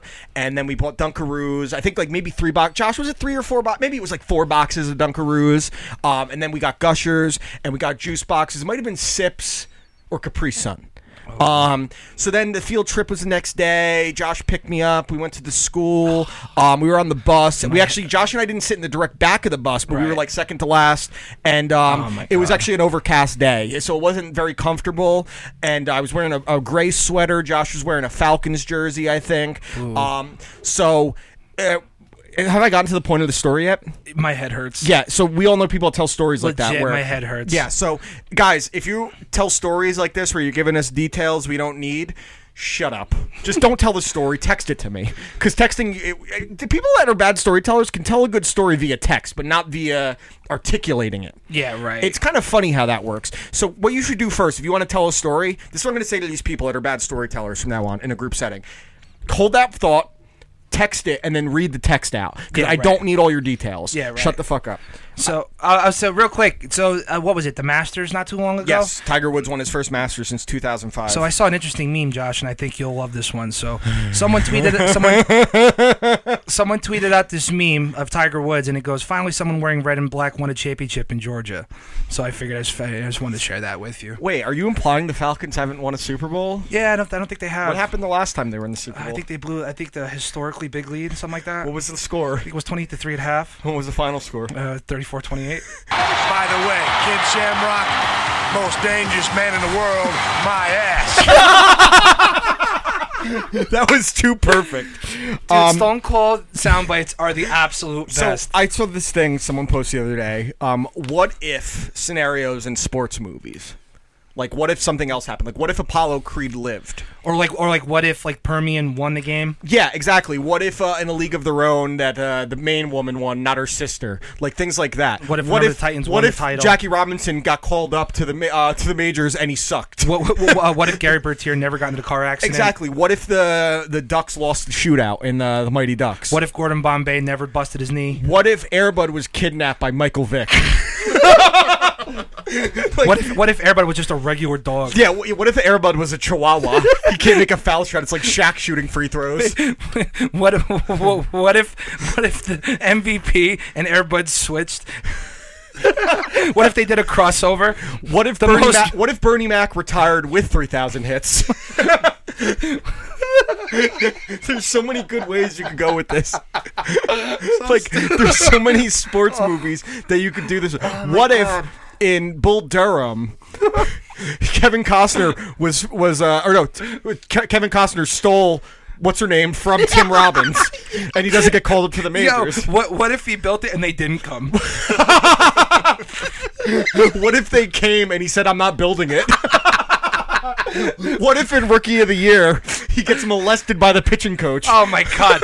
Wait, what? It's a whole controversy. Molested Rookie of the Year. Yo, what would happen if that last pitch after he didn't have the pitching power anymore, he bombs the home run? What's the guy's name? I forget. Potato. Dude, he plays for the Mets Potato. too. Oh my God. John Candy. Yeah, like there's so many good ones you could go with. What if he built it and they didn't come? If they came and he said, "I'm not building it"? What if it turned out he was really out of his mind and he was like, Here's one. What if when they took Michael Jordan through the hole in Space Jam, they weren't aware that it kills humans and he comes out dead? He's like insides are on the outside. What if Michael Jordan didn't make the last dunk to win the game? Yeah. What would happen to the Toon Squad? What if he couldn't stretch his arms out and he just face planted like Marcelo Zuna's catch? Boom. Oh my God. Oh, dude, I was laughing so hard thinking about some of these. I'm trying to think of more sports movies now because there's a million you can go with. I'm really trying. What to if think. in Invincible he wasn't invincible? He doesn't make the team, and it's just about his life becoming a gangbanger. What if in Invincible he went from a prolific football player to being just a run-of-the-mill bartender instead of going the other way? What if you Remember the Titans, that it wasn't about race and that Denzel's character was actually an asshole? Oh, that's true. That's actually what happened. Yeah, that's true. People that I remember when I told you that, you were like, "What?" Man, that bummed me out. And I said to you, I was like, "Don't get." You can still love the movie. Like, don't get bummed. It's any movie based on a true story. It's based on a true idea, not a true story. What if Ryan Gosling never got taken out? Yeah, exactly. What's another good? What if in Hardball, Keanu got off probation and said, "Fuck these kids"? What if Shane Falco never threw that game? What? Yeah, exactly. No, he didn't throw the game. They said he threw the game. He shaved point. No, maybe I'm thinking of the longest yard. Yeah. Shane Falco just had a bad game in the Sugar Bowl. He had a terrible Sugar Bowl game, so he didn't get drafted in the replacements. Are you sure he didn't throw that? I'm sure he didn't throw it. No, he did not throw it. You're 100% thinking of the longest yard. Well, I know. Yeah. What if he didn't shave the points? Yeah, right. Oh, well, in the Longest Yard, yeah. What? Are you talking about the original Longest Yard or the remake? Well, the original Longest Yard, but also the remake was actually a good remake. I will say. Also, what about in the remake if the guy actually shoots Paul Crewe at the end of the movie? That'd be kind of cool. Like the movie just ends on a dark note. It's actually Courtney Cox shooting him. Jesus Christ. She was his wife in the beginning. What can I say? No, you're right. I know. Okay, so this week we got Endgame coming out. Cool. Why don't we talk about our rankings a little bit first? Taylor, please. yours and I were pretty close. Yeah. We both had the number one, which was Winter Soldier. I also wanted to go on record and say, like, I didn't look at anyone else's. Like, that's honestly what I think. And it's just, you and I are very much the same in that regard. When I read Josh's, I was like, okay. Yeah, I'm sorry, you have Iron Man 3 way too high. No, I don't. Yes, you do. Well, okay, so I don't know anybody aside from the two of you that hate it. I know a lot of people that don't like it. It made $1 billion fucking dollars. Every Marvel movie makes $1 billion. No, they do not. Sorry, 800 million, 500 none million. None of the fucking solo movies do. Of course, but dude, it doesn't mean a lot of movies make $1 billion. 50 Shades Darker makes $1 billion. I don't. Okay, Twilight makes $1 billion. Let me go on record and say when I read yours and I thought of it myself. Right, Josh brings up ours, and then I'm going to pull up another one. Sure. Totally unrelated. Josh brings up a very good point in his ranking for Iron Man 3 because he is right when I think about it. It is, Tony, like, it is probably the most mentally taxing. I think the themes are explored well. Yes. I think the director does a terrible job of telling it. No, I agree with you. I also think that director sucks. Shane Black is a terrible director. They wasted Mickey Rourke in that movie. The second one you're talking about. I apologize, the third one. Yeah. The one with Guy Pearce is the one I'm talking about. Iron Man's not Iron Man, and Pepper Potts saving the day is a fucking joke. It's a fucking joke. I liked the villain. I like Guy Pearce. I like Guy Pearce in it. A lot. I thought Guy Pearce was good. I thought Ben Kingsley was good, even though they ruined the character. Yeah. The themes, I think, are smart. I think it's a clusterfuck. It's a terribly directed movie. If you watch this movie and tell me it's well made, you don't know what you're watching. What pisses me off the most about it is because the Mandarin is such a big villain, and they just it's like taking the Joker and turning him into thing. a clown. Okay, fair. No, what website is this? This is IMDb ranked by IMDb users. So Okay. this is regular Go people ahead. Go voting ahead. and ranking. So 20, we have The Incredible Hulk. Yes, fair. I think this is before Captain Marvel. They have okay. Okay, you this is wrong. Yeah, This is yeah. 100% Okay, wrong. please show me where they have Iron Man 3 if you want to put this on here. The first Avengers 19. Okay, Thor: Dark World's fine. Iron Man 2. Thor. Iron Oh, Man 3. 15. Is that Thank at you. The bottom? Yeah, it's at the bottom. It's near the Ant-Man's at bottom. the bottom. That should be a little higher. Ant-Man and the Wasp, but it's good. Spider-Man should be higher. No, it really shouldn't be higher. No. I apologize. I'm talking about Spider-Man should be above Doctor Strange. yeah, I agree with that. When I think it's head over heels. Winter Soldier's the best. Winter one. Soldier is the most complete Marvel movie for sure. What do they have at number 1? Infinity. Okay, I could deal with Infinity War at 1. Okay, so that one had Iron Man 3 in the bottom half, right? Yeah. Again, I will watch. 15, Iron Man 3 if it's on. It's just I think the themes are way out of the director's realm of being able to direct. He wasn't telling the story well. The editing was terrible. See, the Dark World isn't the worst Okay, one, Age of Ultron's 20 on this list. Incredible Hulk is Esquire, by the way. Who is this? Esquire. Oh, cool. So I wanted to ask because I got a little confused with the Hulk movies. So the one I wrote about was the Ed Norton one. Yeah, correct. Right? We weren't talking about No, the not other the Eric shit Bana one. one. That has nothing to do with it. Okay, that's what I was making sure. Iron Man 2, 17. Ant-Man. Ant-Man is like a perfect movie. It's a perfect like silly comedy, like in between movie. The Iron first Man 3, 14. What annoys me is that Iron Man 3 is ranked higher than the first Avenger. I think is a 10 times better movie, even though it's very bubblegum. I think Iron Man 3, the first time I saw Iron Man 3, I liked it. Yeah. But it was multiple viewings that I picked up on how poorly edited it is. The scenes, they cut so fucking much. Yeah. And it just, the themes were over the reach of the director. Yeah, right. And to not have Iron Man as Iron Man, I know you're trying to introduce these new concepts like the suits flying on their own, but then Pepper Potts saves the day. By the way, which they ignore in every movie thereafter. Yeah, pretty much. Completely ignore because... Well, the idea for the Iron Legion was a great idea. I think the ideas were good in the movie. Now here's okay. Stop right here. Go up a little bit. Right to number 5. Okay, Captain America: Civil War. This is now. Josh wrote about it, and Civil War in the MCU during this particular time frame is one of the most sought after and beloved storylines in all of comic books. Yeah, and I agree that it's like you can't do too much with the Civil War because if you really do the Civil War correctly, where you did need each of the us have Fantastic Civil War Four. ranked, Josh? Where did each of us have Civil War ranked on ours? It's really Avengers 2.5 to me. Yeah, absolutely. Honestly, is this mine or is this no? That's This not is mine. Taylor's. Yeah, this is mine? yours. Taylor, you had it at 11. At 11. Okay, Josh had it at 14. 14. I think mine was like 14 to 15, maybe a little higher. I just rewatched a lot of these. Yeah, mine was higher.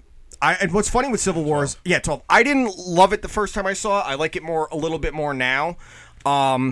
I think that, again, it lacked a central villain that had a purpose beyond revenge, which is my biggest complaint. Like, when I just rewatched Spider-Man Homecoming, and Michael Keaton's villain was perfect. Vulture's and the element they added in with it being the father of the girl he's dating was that perfect. whole scene when he's driving them to prom or like the dance or whatever, Yeah. and he has a gun on the seat when It's his great. daughter leaves, is so much anxiety there. Right Especially after he 'cause, loses the suit as dude, well. He's a 16-year-old kid. Like, Yep. like now it's real. You know what I mean? Let's compare our top 5. So go to my top 5 first, Yeah. and let's just see what the difference is. So you're So my number 1 is Civil War, or not Civil War. No, it's Winter Soldier. Number 2 is Infinity War. Number 3, the first Iron Man.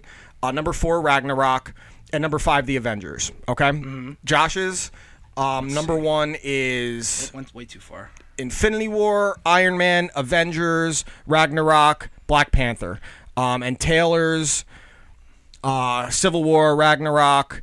No, Winter Soldier, Ragnarok. Winter Soldier. Why do I keep saying Civil War? God Yeah, damn it, right. because we're just talking Guardians of the Galaxy at 3, Infinity War at 4, and Iron Man at 5. So we're in agreement on a lot of these swapping out. I think Guardians of the Galaxy, the first one, is I so just watched it perfect. again the other night too. Dude, I agree. It's such a perfect movie.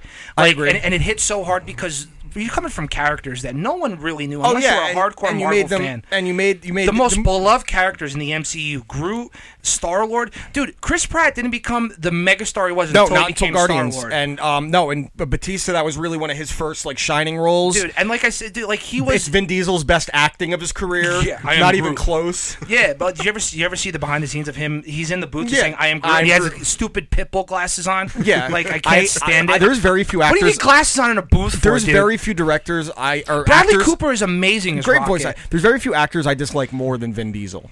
He is a horrendously bad actor. The only time he was good was the very first Fast and Furious movie. That's it. I'm in your face. The No, Riddick he wasn't. movies are okay. Which one? The Riddick movies. The first Riddick is okay. Riddick's not terrible. The first Riddick is all right, but The Pitch first- Black is pretty good. The first Triple X movie is those are horrible. Is a comedy movie, and that's it. Welcome to the Xander Zone. Get the fuck out of here. He dude, Xander Cage Triple X State of the Union with Ice starring Cube. Ice Cube. Yeah, right. I remember when they were trying to make Vin Diesel a thing. He had this movie that came out pushed him that was so supposed hard. to be like a retelling of The Punisher. Almost, it's called A Man Apart. Yeah, right. It Oh, I was. thought you were going to say The Pacifier. I thought he was going to say it too. Remember the stupid duck? Vin Diesel's terrible. I can't. He's one of those actors. I can't watch anything he's in because he is so bad. Like I said, the first Fast and Furious movie is the best he's ever going to get, honestly. So, do we have any actual predictions for Endgame? What we think is going to happen? Okay, so just from a contractual standpoint, I think there's no ifs, ands, or buts about it. Captain America is going to die. I think Captain America dies. That's going to happen. Tony is going to live. I think Black Widow is going to live. I think... Well, yeah, they're making a Black Widow movie, which could mean anything, obviously. Right. But what I'm saying is, and I think you're going to get the... Because, like, all the newer characters, they came out with, like, towards the end of Phase 3, like, these newer movies. Like... Black Panther. Thor is the best he's ever been. Thor's not going anywhere. Yeah, I don't think Thor's going. I could see them killing off Tony Stark. I could see it happening. I could too, but Kill Pepper Potts. I'm done with Gwyneth Paltrow and her fucking kid named Apple. I really think I think Loki's gone for good. Even when I think was going to happen. I don't know. I think he is. I think Idris Elba's dead for sure. Well, yeah. Well, yeah, but he's pretty vocal about, like, I wish I never fucking took the role. Yeah, exactly, because I got to keep coming back. But it's one of those things where I really think, like, the Guardians are going to be around just because they announced another movie. Yeah, correct. I really wish Marvel didn't do that. They would wait till after Endgame. Well, I mean, they have to. We already know Spider-Man's happening, coming out in July. And that bummed me out because it took away the aura of Spider-Man wasting away. I in agree. Tony's arms. I just think it's really hard because to not talk about a movie coming out because that's how you build hype. Yeah, you know right. what I mean. But the thing is, it's one of those things where if they announced it, like, literally. Well, it also even if they didn't announce it, it was going to leak out because people look at set photos, they find stuff. Yeah. I mean, well, I remember when they were filming the first Endgame, time they were filming the new Spider-Man, Jake Gyllenhaal was spotted on set instantly, so they knew who he was in. It's it. got to be mysterious. And the fact that the movie comes out so soon after July. Endgame, that's what makes it really hard. Like, you can Yeah, speculate right. about Black Panther 2 all you want. It hasn't been announced. You can talk about Guardians of the Galaxy 3 all you want. The original comic book Guardians of the Galaxy were introduced in Guardians of the Galaxy 2, so you don't necessarily know what that means for the lineup. Well, what a lot of people, again, if you delve real deep in the Guardians, this team of Guardians isn't the original Guardians. No. They paid homage to the original Guardians in the end credits of the second movie, right before they showed Adam Warlock. Correct. So with like, well, they're making an Adam Warlock movie. Well, no, Adam Warlock's supposed to be the next villain. I'm pretty sure.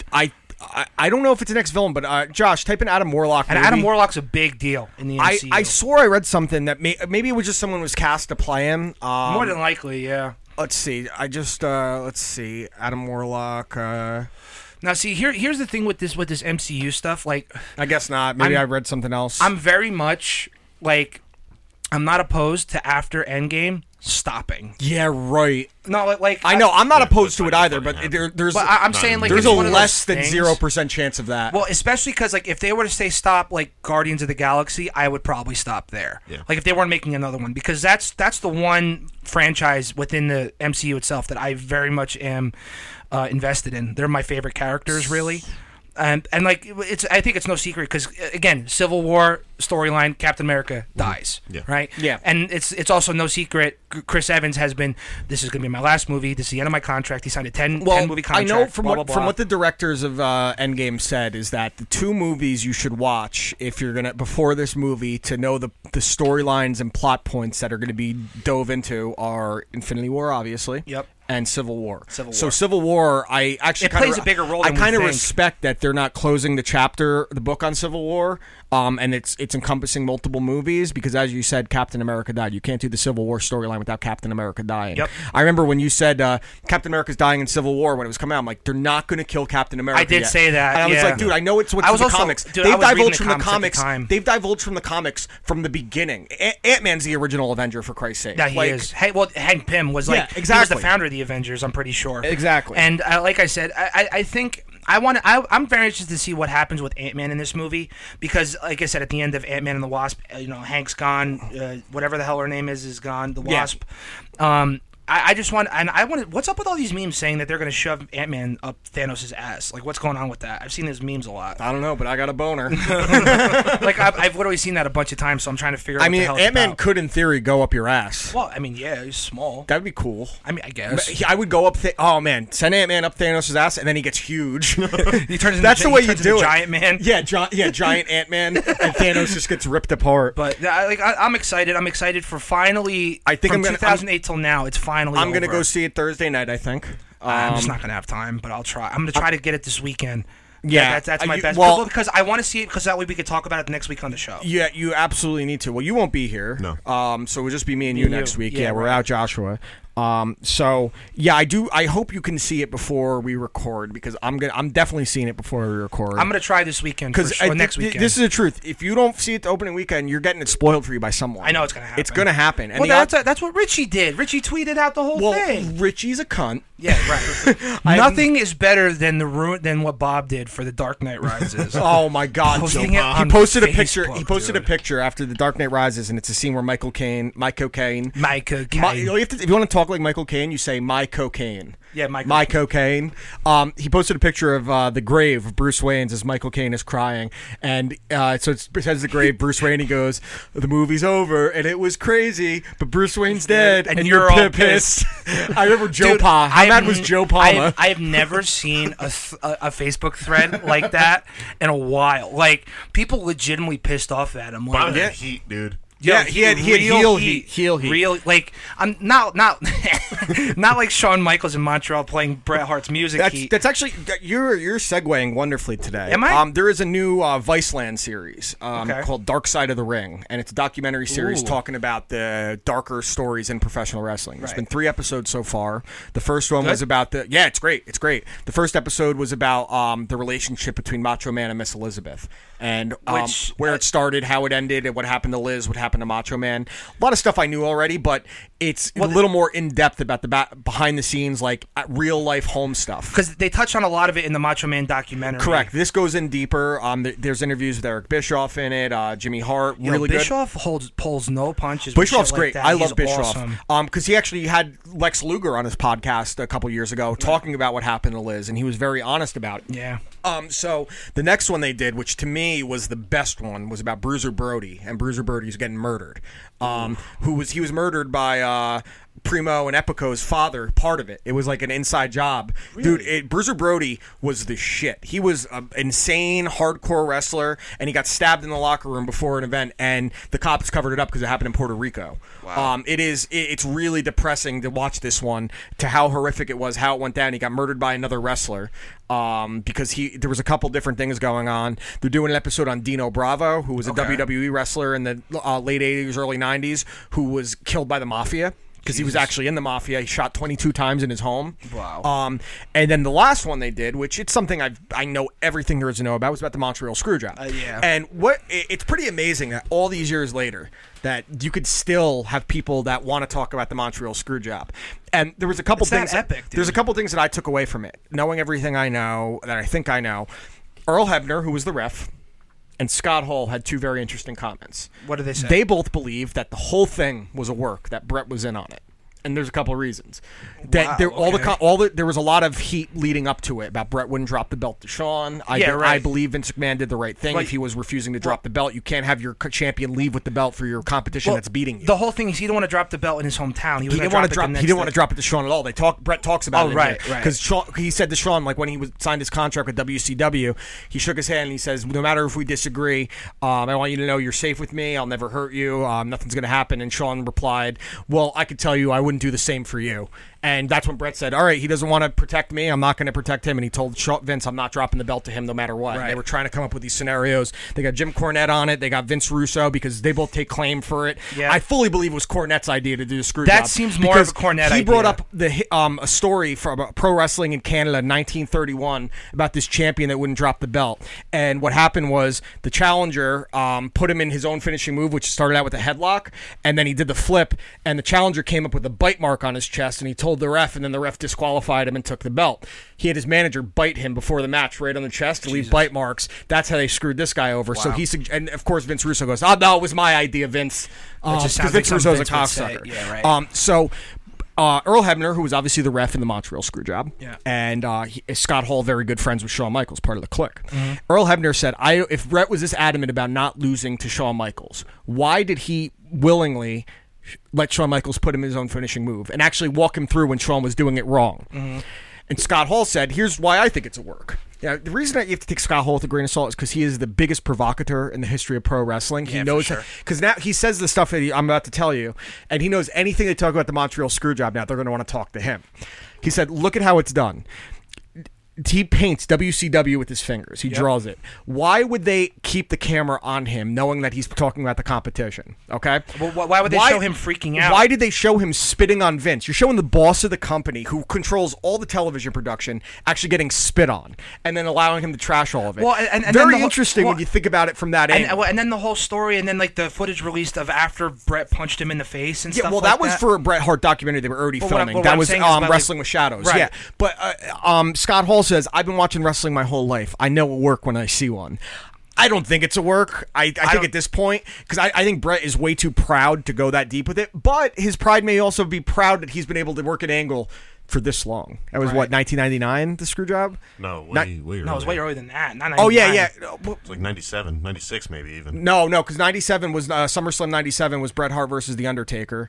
Look up, type in Montreal Screwjob. It was 98, 99. I think it was 98, because, it was King of the Ring, 98. No, 97.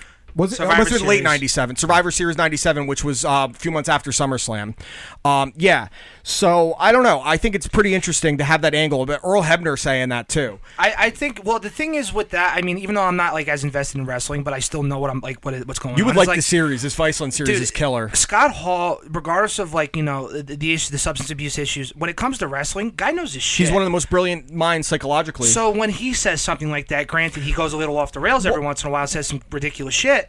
There's a little bit of credibility. This is where his credibility to me takes a little bit of a hit in this instance, because he says, you know, I'm friends with Shawn. We never talked about this. What? Yeah, bullshit. You guys have talked about this. Dude, you guys were best friends. You still are. You had a documentary made about how great friends you guys were. You still are best friends. Like you guys are. The clique gets together all the time.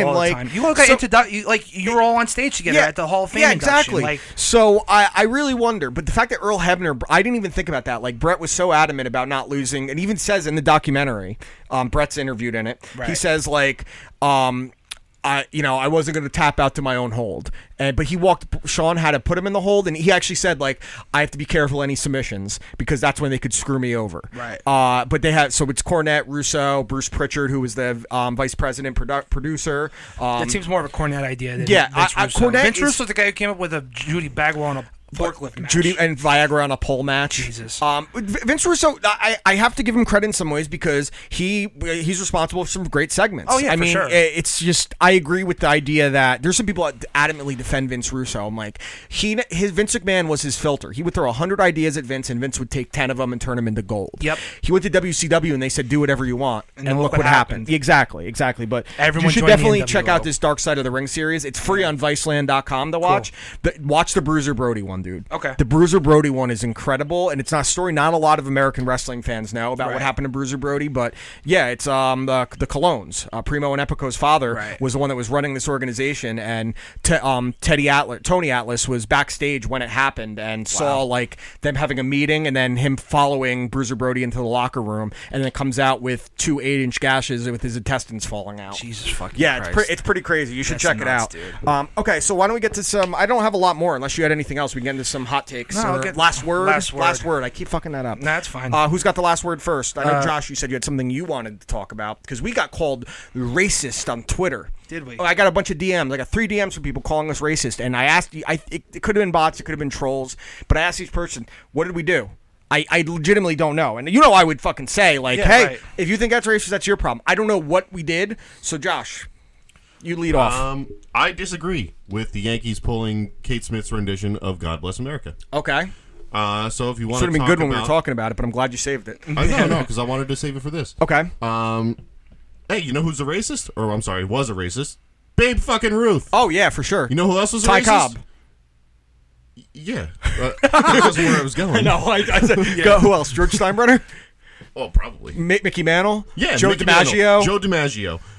Lou Gehrig. All these Joe fucking DiMaggio, guys. huge cock. What? He had a huge cock. Yes. I don't know about it anymore. He used to play the Curb Your Enthusiasm music. So go on. Yeah, I mean, all those old school Yankees were for sure. If you look at if you read a lot of the news stories, you know, it said that this song was supposed to be satire. It was written, produced, and recorded by a black guy. It's supposed to be. I know. I get what you're saying. It's supposed to be satire. It's called "That's Why Darkies Are Born." That's a little thick on the satire. Yeah, a little thick. But listen, I'm not saying that I would ever listen to that song, or I agree with that song ever being recorded. Sure. But it's something that happened so far in the past where there was no accountability, there was no like filter on those kind of things. It was just normal behavior. So I think it's very hard to judge people for things that happened in the 30s and 40s unless they were straight up lynching people and burning crosses. It's a little different. When it comes to viewpoints, that's how people were raised. Not that it makes it right, but it also makes it understandable why there are people that hold very similar views in 2019 because it's not that long ago when you look at it. Yeah. But I agree in principle there, but go on.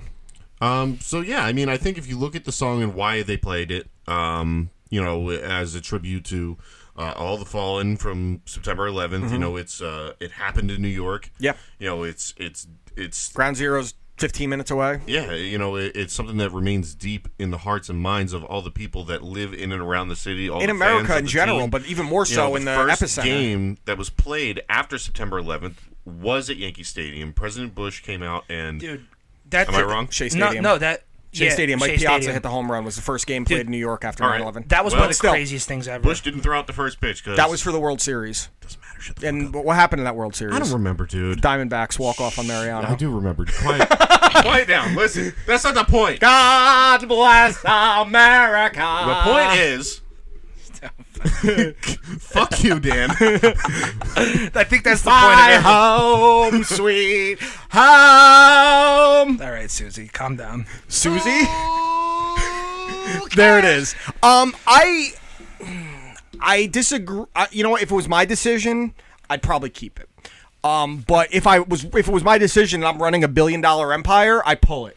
Yeah, because of the I'd pull it backlash. too. You That's don't just- really have a choice there. I also just don't want to deal with the nonsense because, like, it's, I don't want to deal with the backlash of people complaining that we're keeping a racist song. Exactly. Quote unquote racist song. Yeah, right. You know, back then, people didn't really write their own music. They were given an album to record. I mean, it's not like Marge Schott. Did you know who Marge Schott is? No. Marge Schott used to own the Cincinnati Reds, back with the Big Red Machine and shit. And she was widely considered the worst owner in professional sports history. She makes James Dolan look like George Steinbrenner. She once said in an interview, and she got suspended for the year as an owner of a team, Hitler was good in the beginning, but then he went too far. No, now you She would bring her dogs on the field before games and just let them shit on the field. One time, Macho Man Randy Savage, a former Cincinnati Reds minor league baseball player, was at a game and was in the commentary booth, and she saw all the fans going there. She had him kicked out of the commentary booth. I remember hearing about There's that. this really good story about how she was a very sad, lonely woman, but she had a lot of old school views. It's Right. you know, unfortunately, you become a product of your environment and how you were raised. But she would never. If she said that now, think about Donald Sterling with the Clippers a few years ago. Owners can't. That's why I'm so excited about the fact that we're going to get the Robert Kraft sex tape. Well, I was talking with Josh about this last night. Okay. So Robert Kraft and his lawyers are adamantly saying that if the video is released, it's detrimental not just to Robert Kraft but to the Patriots and the NFL. When you if people get a happy ending in a massage parlor, what do you think they're getting? I mean, Hand job, hand jibber, right? Jibber. A hand jibber. What could be so bad on this tape that is detrimental to the league beyond a hand job? Because a hand job is not detrimental. It's well, I could think of a few things. That he's getting pegged. that he probably said. I don't know if it's said. It could be something he said. Well, that's what but- I'm saying. Like, if you look at the imagery itself alone, what is said in the video that is so damning to the NFL? But they're saying it's what's on the video, like visually, that's detrimental. So Okay, I'm so thinking, it's is he not- getting it's nothing. pegged?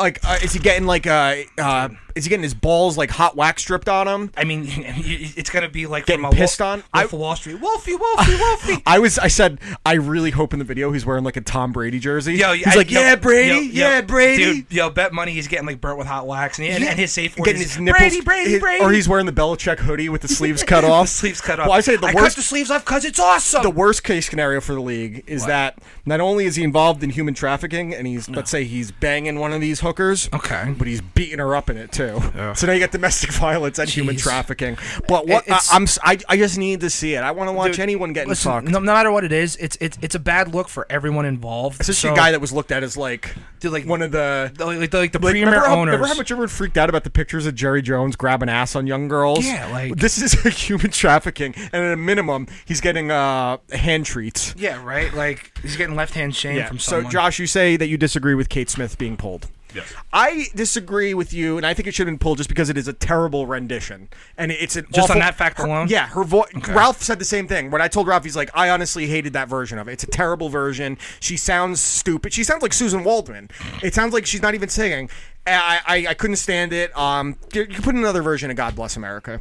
All right, last word, Taylor. All right, so my last word is, I think it was as of yesterday, John Gruden just dismissed the Raiders' entire scouting group 6 days before the draft. Yeah, him and Mike Mayock are running it together now. So my only reason, or the thing I could see, the reason why they sent all the scouts home, is simply because, I from what I understand, like when it comes to draft time, when a lot of info gets leaked out, it's got to be from scouts. Yes, leaking stuff to the press about who they're going to take, and that could in fact ruin their draft plan because a lot of teams. That is correct. So they want to keep their plan a secret. Correct. Who are the Raiders going to draft? I don't know. What do they hope need? They take a kicker in the first round. Oh, what, Ray Guy? Yeah. Again?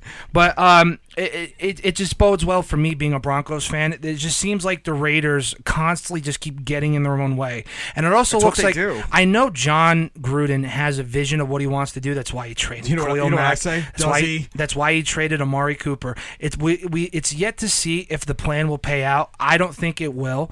And I also really hope that this bodes well for the rest of the AFC East because AFC West, excuse me. I hope it plays out for the AFC East too. Excuse me, no, for the AFC West because you got Kansas City, who's an absolute. They're going to be a monster machine. Kansas City. All they have to do is just not. Fuck up. Yeah, not fuck up. Don't fuck up. The Chargers are there. They have to win a championship this year, or it's done. Chargers with are going Rivers. To all powder blue. That's a great jersey. It's actually a really nice jersey, and I hate the Chargers. But I with have the a Raiders, Rivers I need the Raiders to implode. They've always been bad. I need them to be bad forever. And I need John Gruden. They're going to regret that contract forever. Or at least 10 years. At least, well, no, for a long. Because listen, a 10-year contract like that. It doesn't matter. You draft a bad quarterback, it sets your team back 5 years. I think they're going to stick with Carr. No, but what I'm just using that as an example. Yeah. Like if you draft poorly, it affects your franchise long term because very few chances you're going to get that pick back. Because then you're going to reach for a long term quarterback solution that you're not going to get. Well, they need a pass rusher more than anything else. They traded the best one. I in know the that's league the best part. Year. That's exactly why they need to draft. And one. then they drafted Amari Cooper in the first round, and he played okay. And he goes to Dallas, and he's playing like a number one pick. He had one great year in Oakland. The year they went to the playoffs, 2016, I think it was. Yep. Yeah, great year when they went 13-3, I think. I saw a great meme about when Antonio Brown got traded, and it says, Derek Carr deep to Antonio Brown, takes it to the house, and the Raiders now they trail 42-7 in the fourth quarter. Garbage time touchdown. Dude, they can't stop anyone. They let one of the best young safeties in the league walk, like a bunch of idiots. They have no secondary. Their offensive line isn't very good. It's terrible. They thought they would get by with old Marshawn Lynch, who can still play in a backup role, but he's not a starter. And he wasn't terrible. He was still great at the goal line. That's what he always was good at. But yeah, I need to. This is silly. Their scouting department before the draft, and it just makes me happy knowing that this draft is going to be an absolute disaster for the Raiders. Yeah, that was like when you could be happy about when you could see teams make bad personnel decisions, like when the Bills brought in Rex Ryan, the Jets bringing in Adam Gase. Right. I'm like, okay, I'm the Jets okay bringing in Eric Mangini. Well, Mangini, you got to understand at the time, it was before Patriots coaches were looked at as washouts everywhere, right. and he did do very well his first year with the Jets. The big thing was when he beat the Pats that year. Yeah, well, I mean, they called him Mangenius, dude. Right. Remember the Sopranos series finale? They're at the restaurant, and Artie goes, "Oh, look, Mangenius over here." Jesus. He was like a megastar when it happened, Yeah. Mangini. And Rex Ryan, too. I mean, they always set themselves back, these franchises. Yep. My team does it themselves, so Yeah, Denver does it I'm too. gay. Yeah, Joe Flacco's the answer. All Thanks, right, John. my final word. Brody Van Wagenen. Okay, here we go. GM of the New York Metropolitans. Yep. If I have to watch Jason Vargas again, and he was fine last night, he was passable, I might drink bleach. I can't watch this fucking asshole anymore. Nibble around the corner, miss half the time, and when he does miss over the plate, it gets hit 430 feet. He throws 86.7 miles per hour average fastball velocity. Believe it or not, that's down from last year, which was 87.2. Jesus. Sign Dallas Keuchel. I don't care about the first-round draft pick. I don't. I really don't. Like, I don't give a shit. Give him 1 year, $17 million. Trade for Mike Minor. Gio Gonzalez is going to opt out from the Yankees this weekend. Sign Gio Gonzalez. Anyone. You need another arm. Dude, I was arguing with my buddy Jerry about this on Twitter the other day, and I said something about Steven Matz. I'm like, I like Matz, but I know he's pitched well so far. He's due to fall apart. As soon as you said that, the very next game... He gave game, up 8 runs without an out the other day. In the first inning. I was so fucking mad. I'm mad about it right now. I know. Not a single out, and he fucking gives up 8 runs. They gave up 10 runs before they got a fucking single out. Dude. And you can't sign Dallas Keuchel for 1 year, 17 million. Fuck your draft pick. Fuck your luxury tax. You know, I said it before the season started. They needed another arm, and it's Gio. there. It's sitting right. Gio was the answer. I wanted Gio. Yeah. Trade for Mike Minor. Mike Minor's a quality pitcher. But the thing that annoys me the most, and I definitely agree with you, is that all these Mets writers and everyone's like, well, they're linked to both Craig Kimbrell and Dallas Keuchel. I don't want Kimbrell. I do not want Kimbrell. I'm just saying, like, I agree with you. I'm saying they're linked. Well, okay, stop being linked. Give them a fucking offer, Link doesn't mean please. every team is linked because they're not signed. No, it doesn't mean anything to me. I know. I'm agreeing with Yeah, you. I know. But give them an offer. Give them something. If by chance they sign Kimbrell, you fucking move Lugo to the rotation, which I'm fine with. Yes. That's what you do. Okay, stretch him out a little bit, but I can't watch Jason Vargas start again. I'll give him credit. He was effective last night in a spot start. Mm-hmm. He was the best against a team that normally lit him up. His numbers against Goldschmidt and Matt Carpenter especially. Going into the game last night, Matt Carpenter in 5 career at-bats was 5 for 5 with 3 home runs against Vargas. That's some stupid shit. Yeah. And he was all right. But that also tells me the next start, he's going to be dog shit. He also looks like the guy that trained Patrick Swayze in Ghost with his long hair and his fat fucking face. Did you see after one of his outings? John Lovitz with hair. He looks awful. I saw him. I was like, he looks like he's been like waterlogged. Dude. Looks like dog shit. Did you see that after one of his games? Like they were doing they were talking to the media, and you see the one guy in the weird, background, creepy guy that looked like a Civil War general. Yeah, like he looked like he was at the first congressional Congress.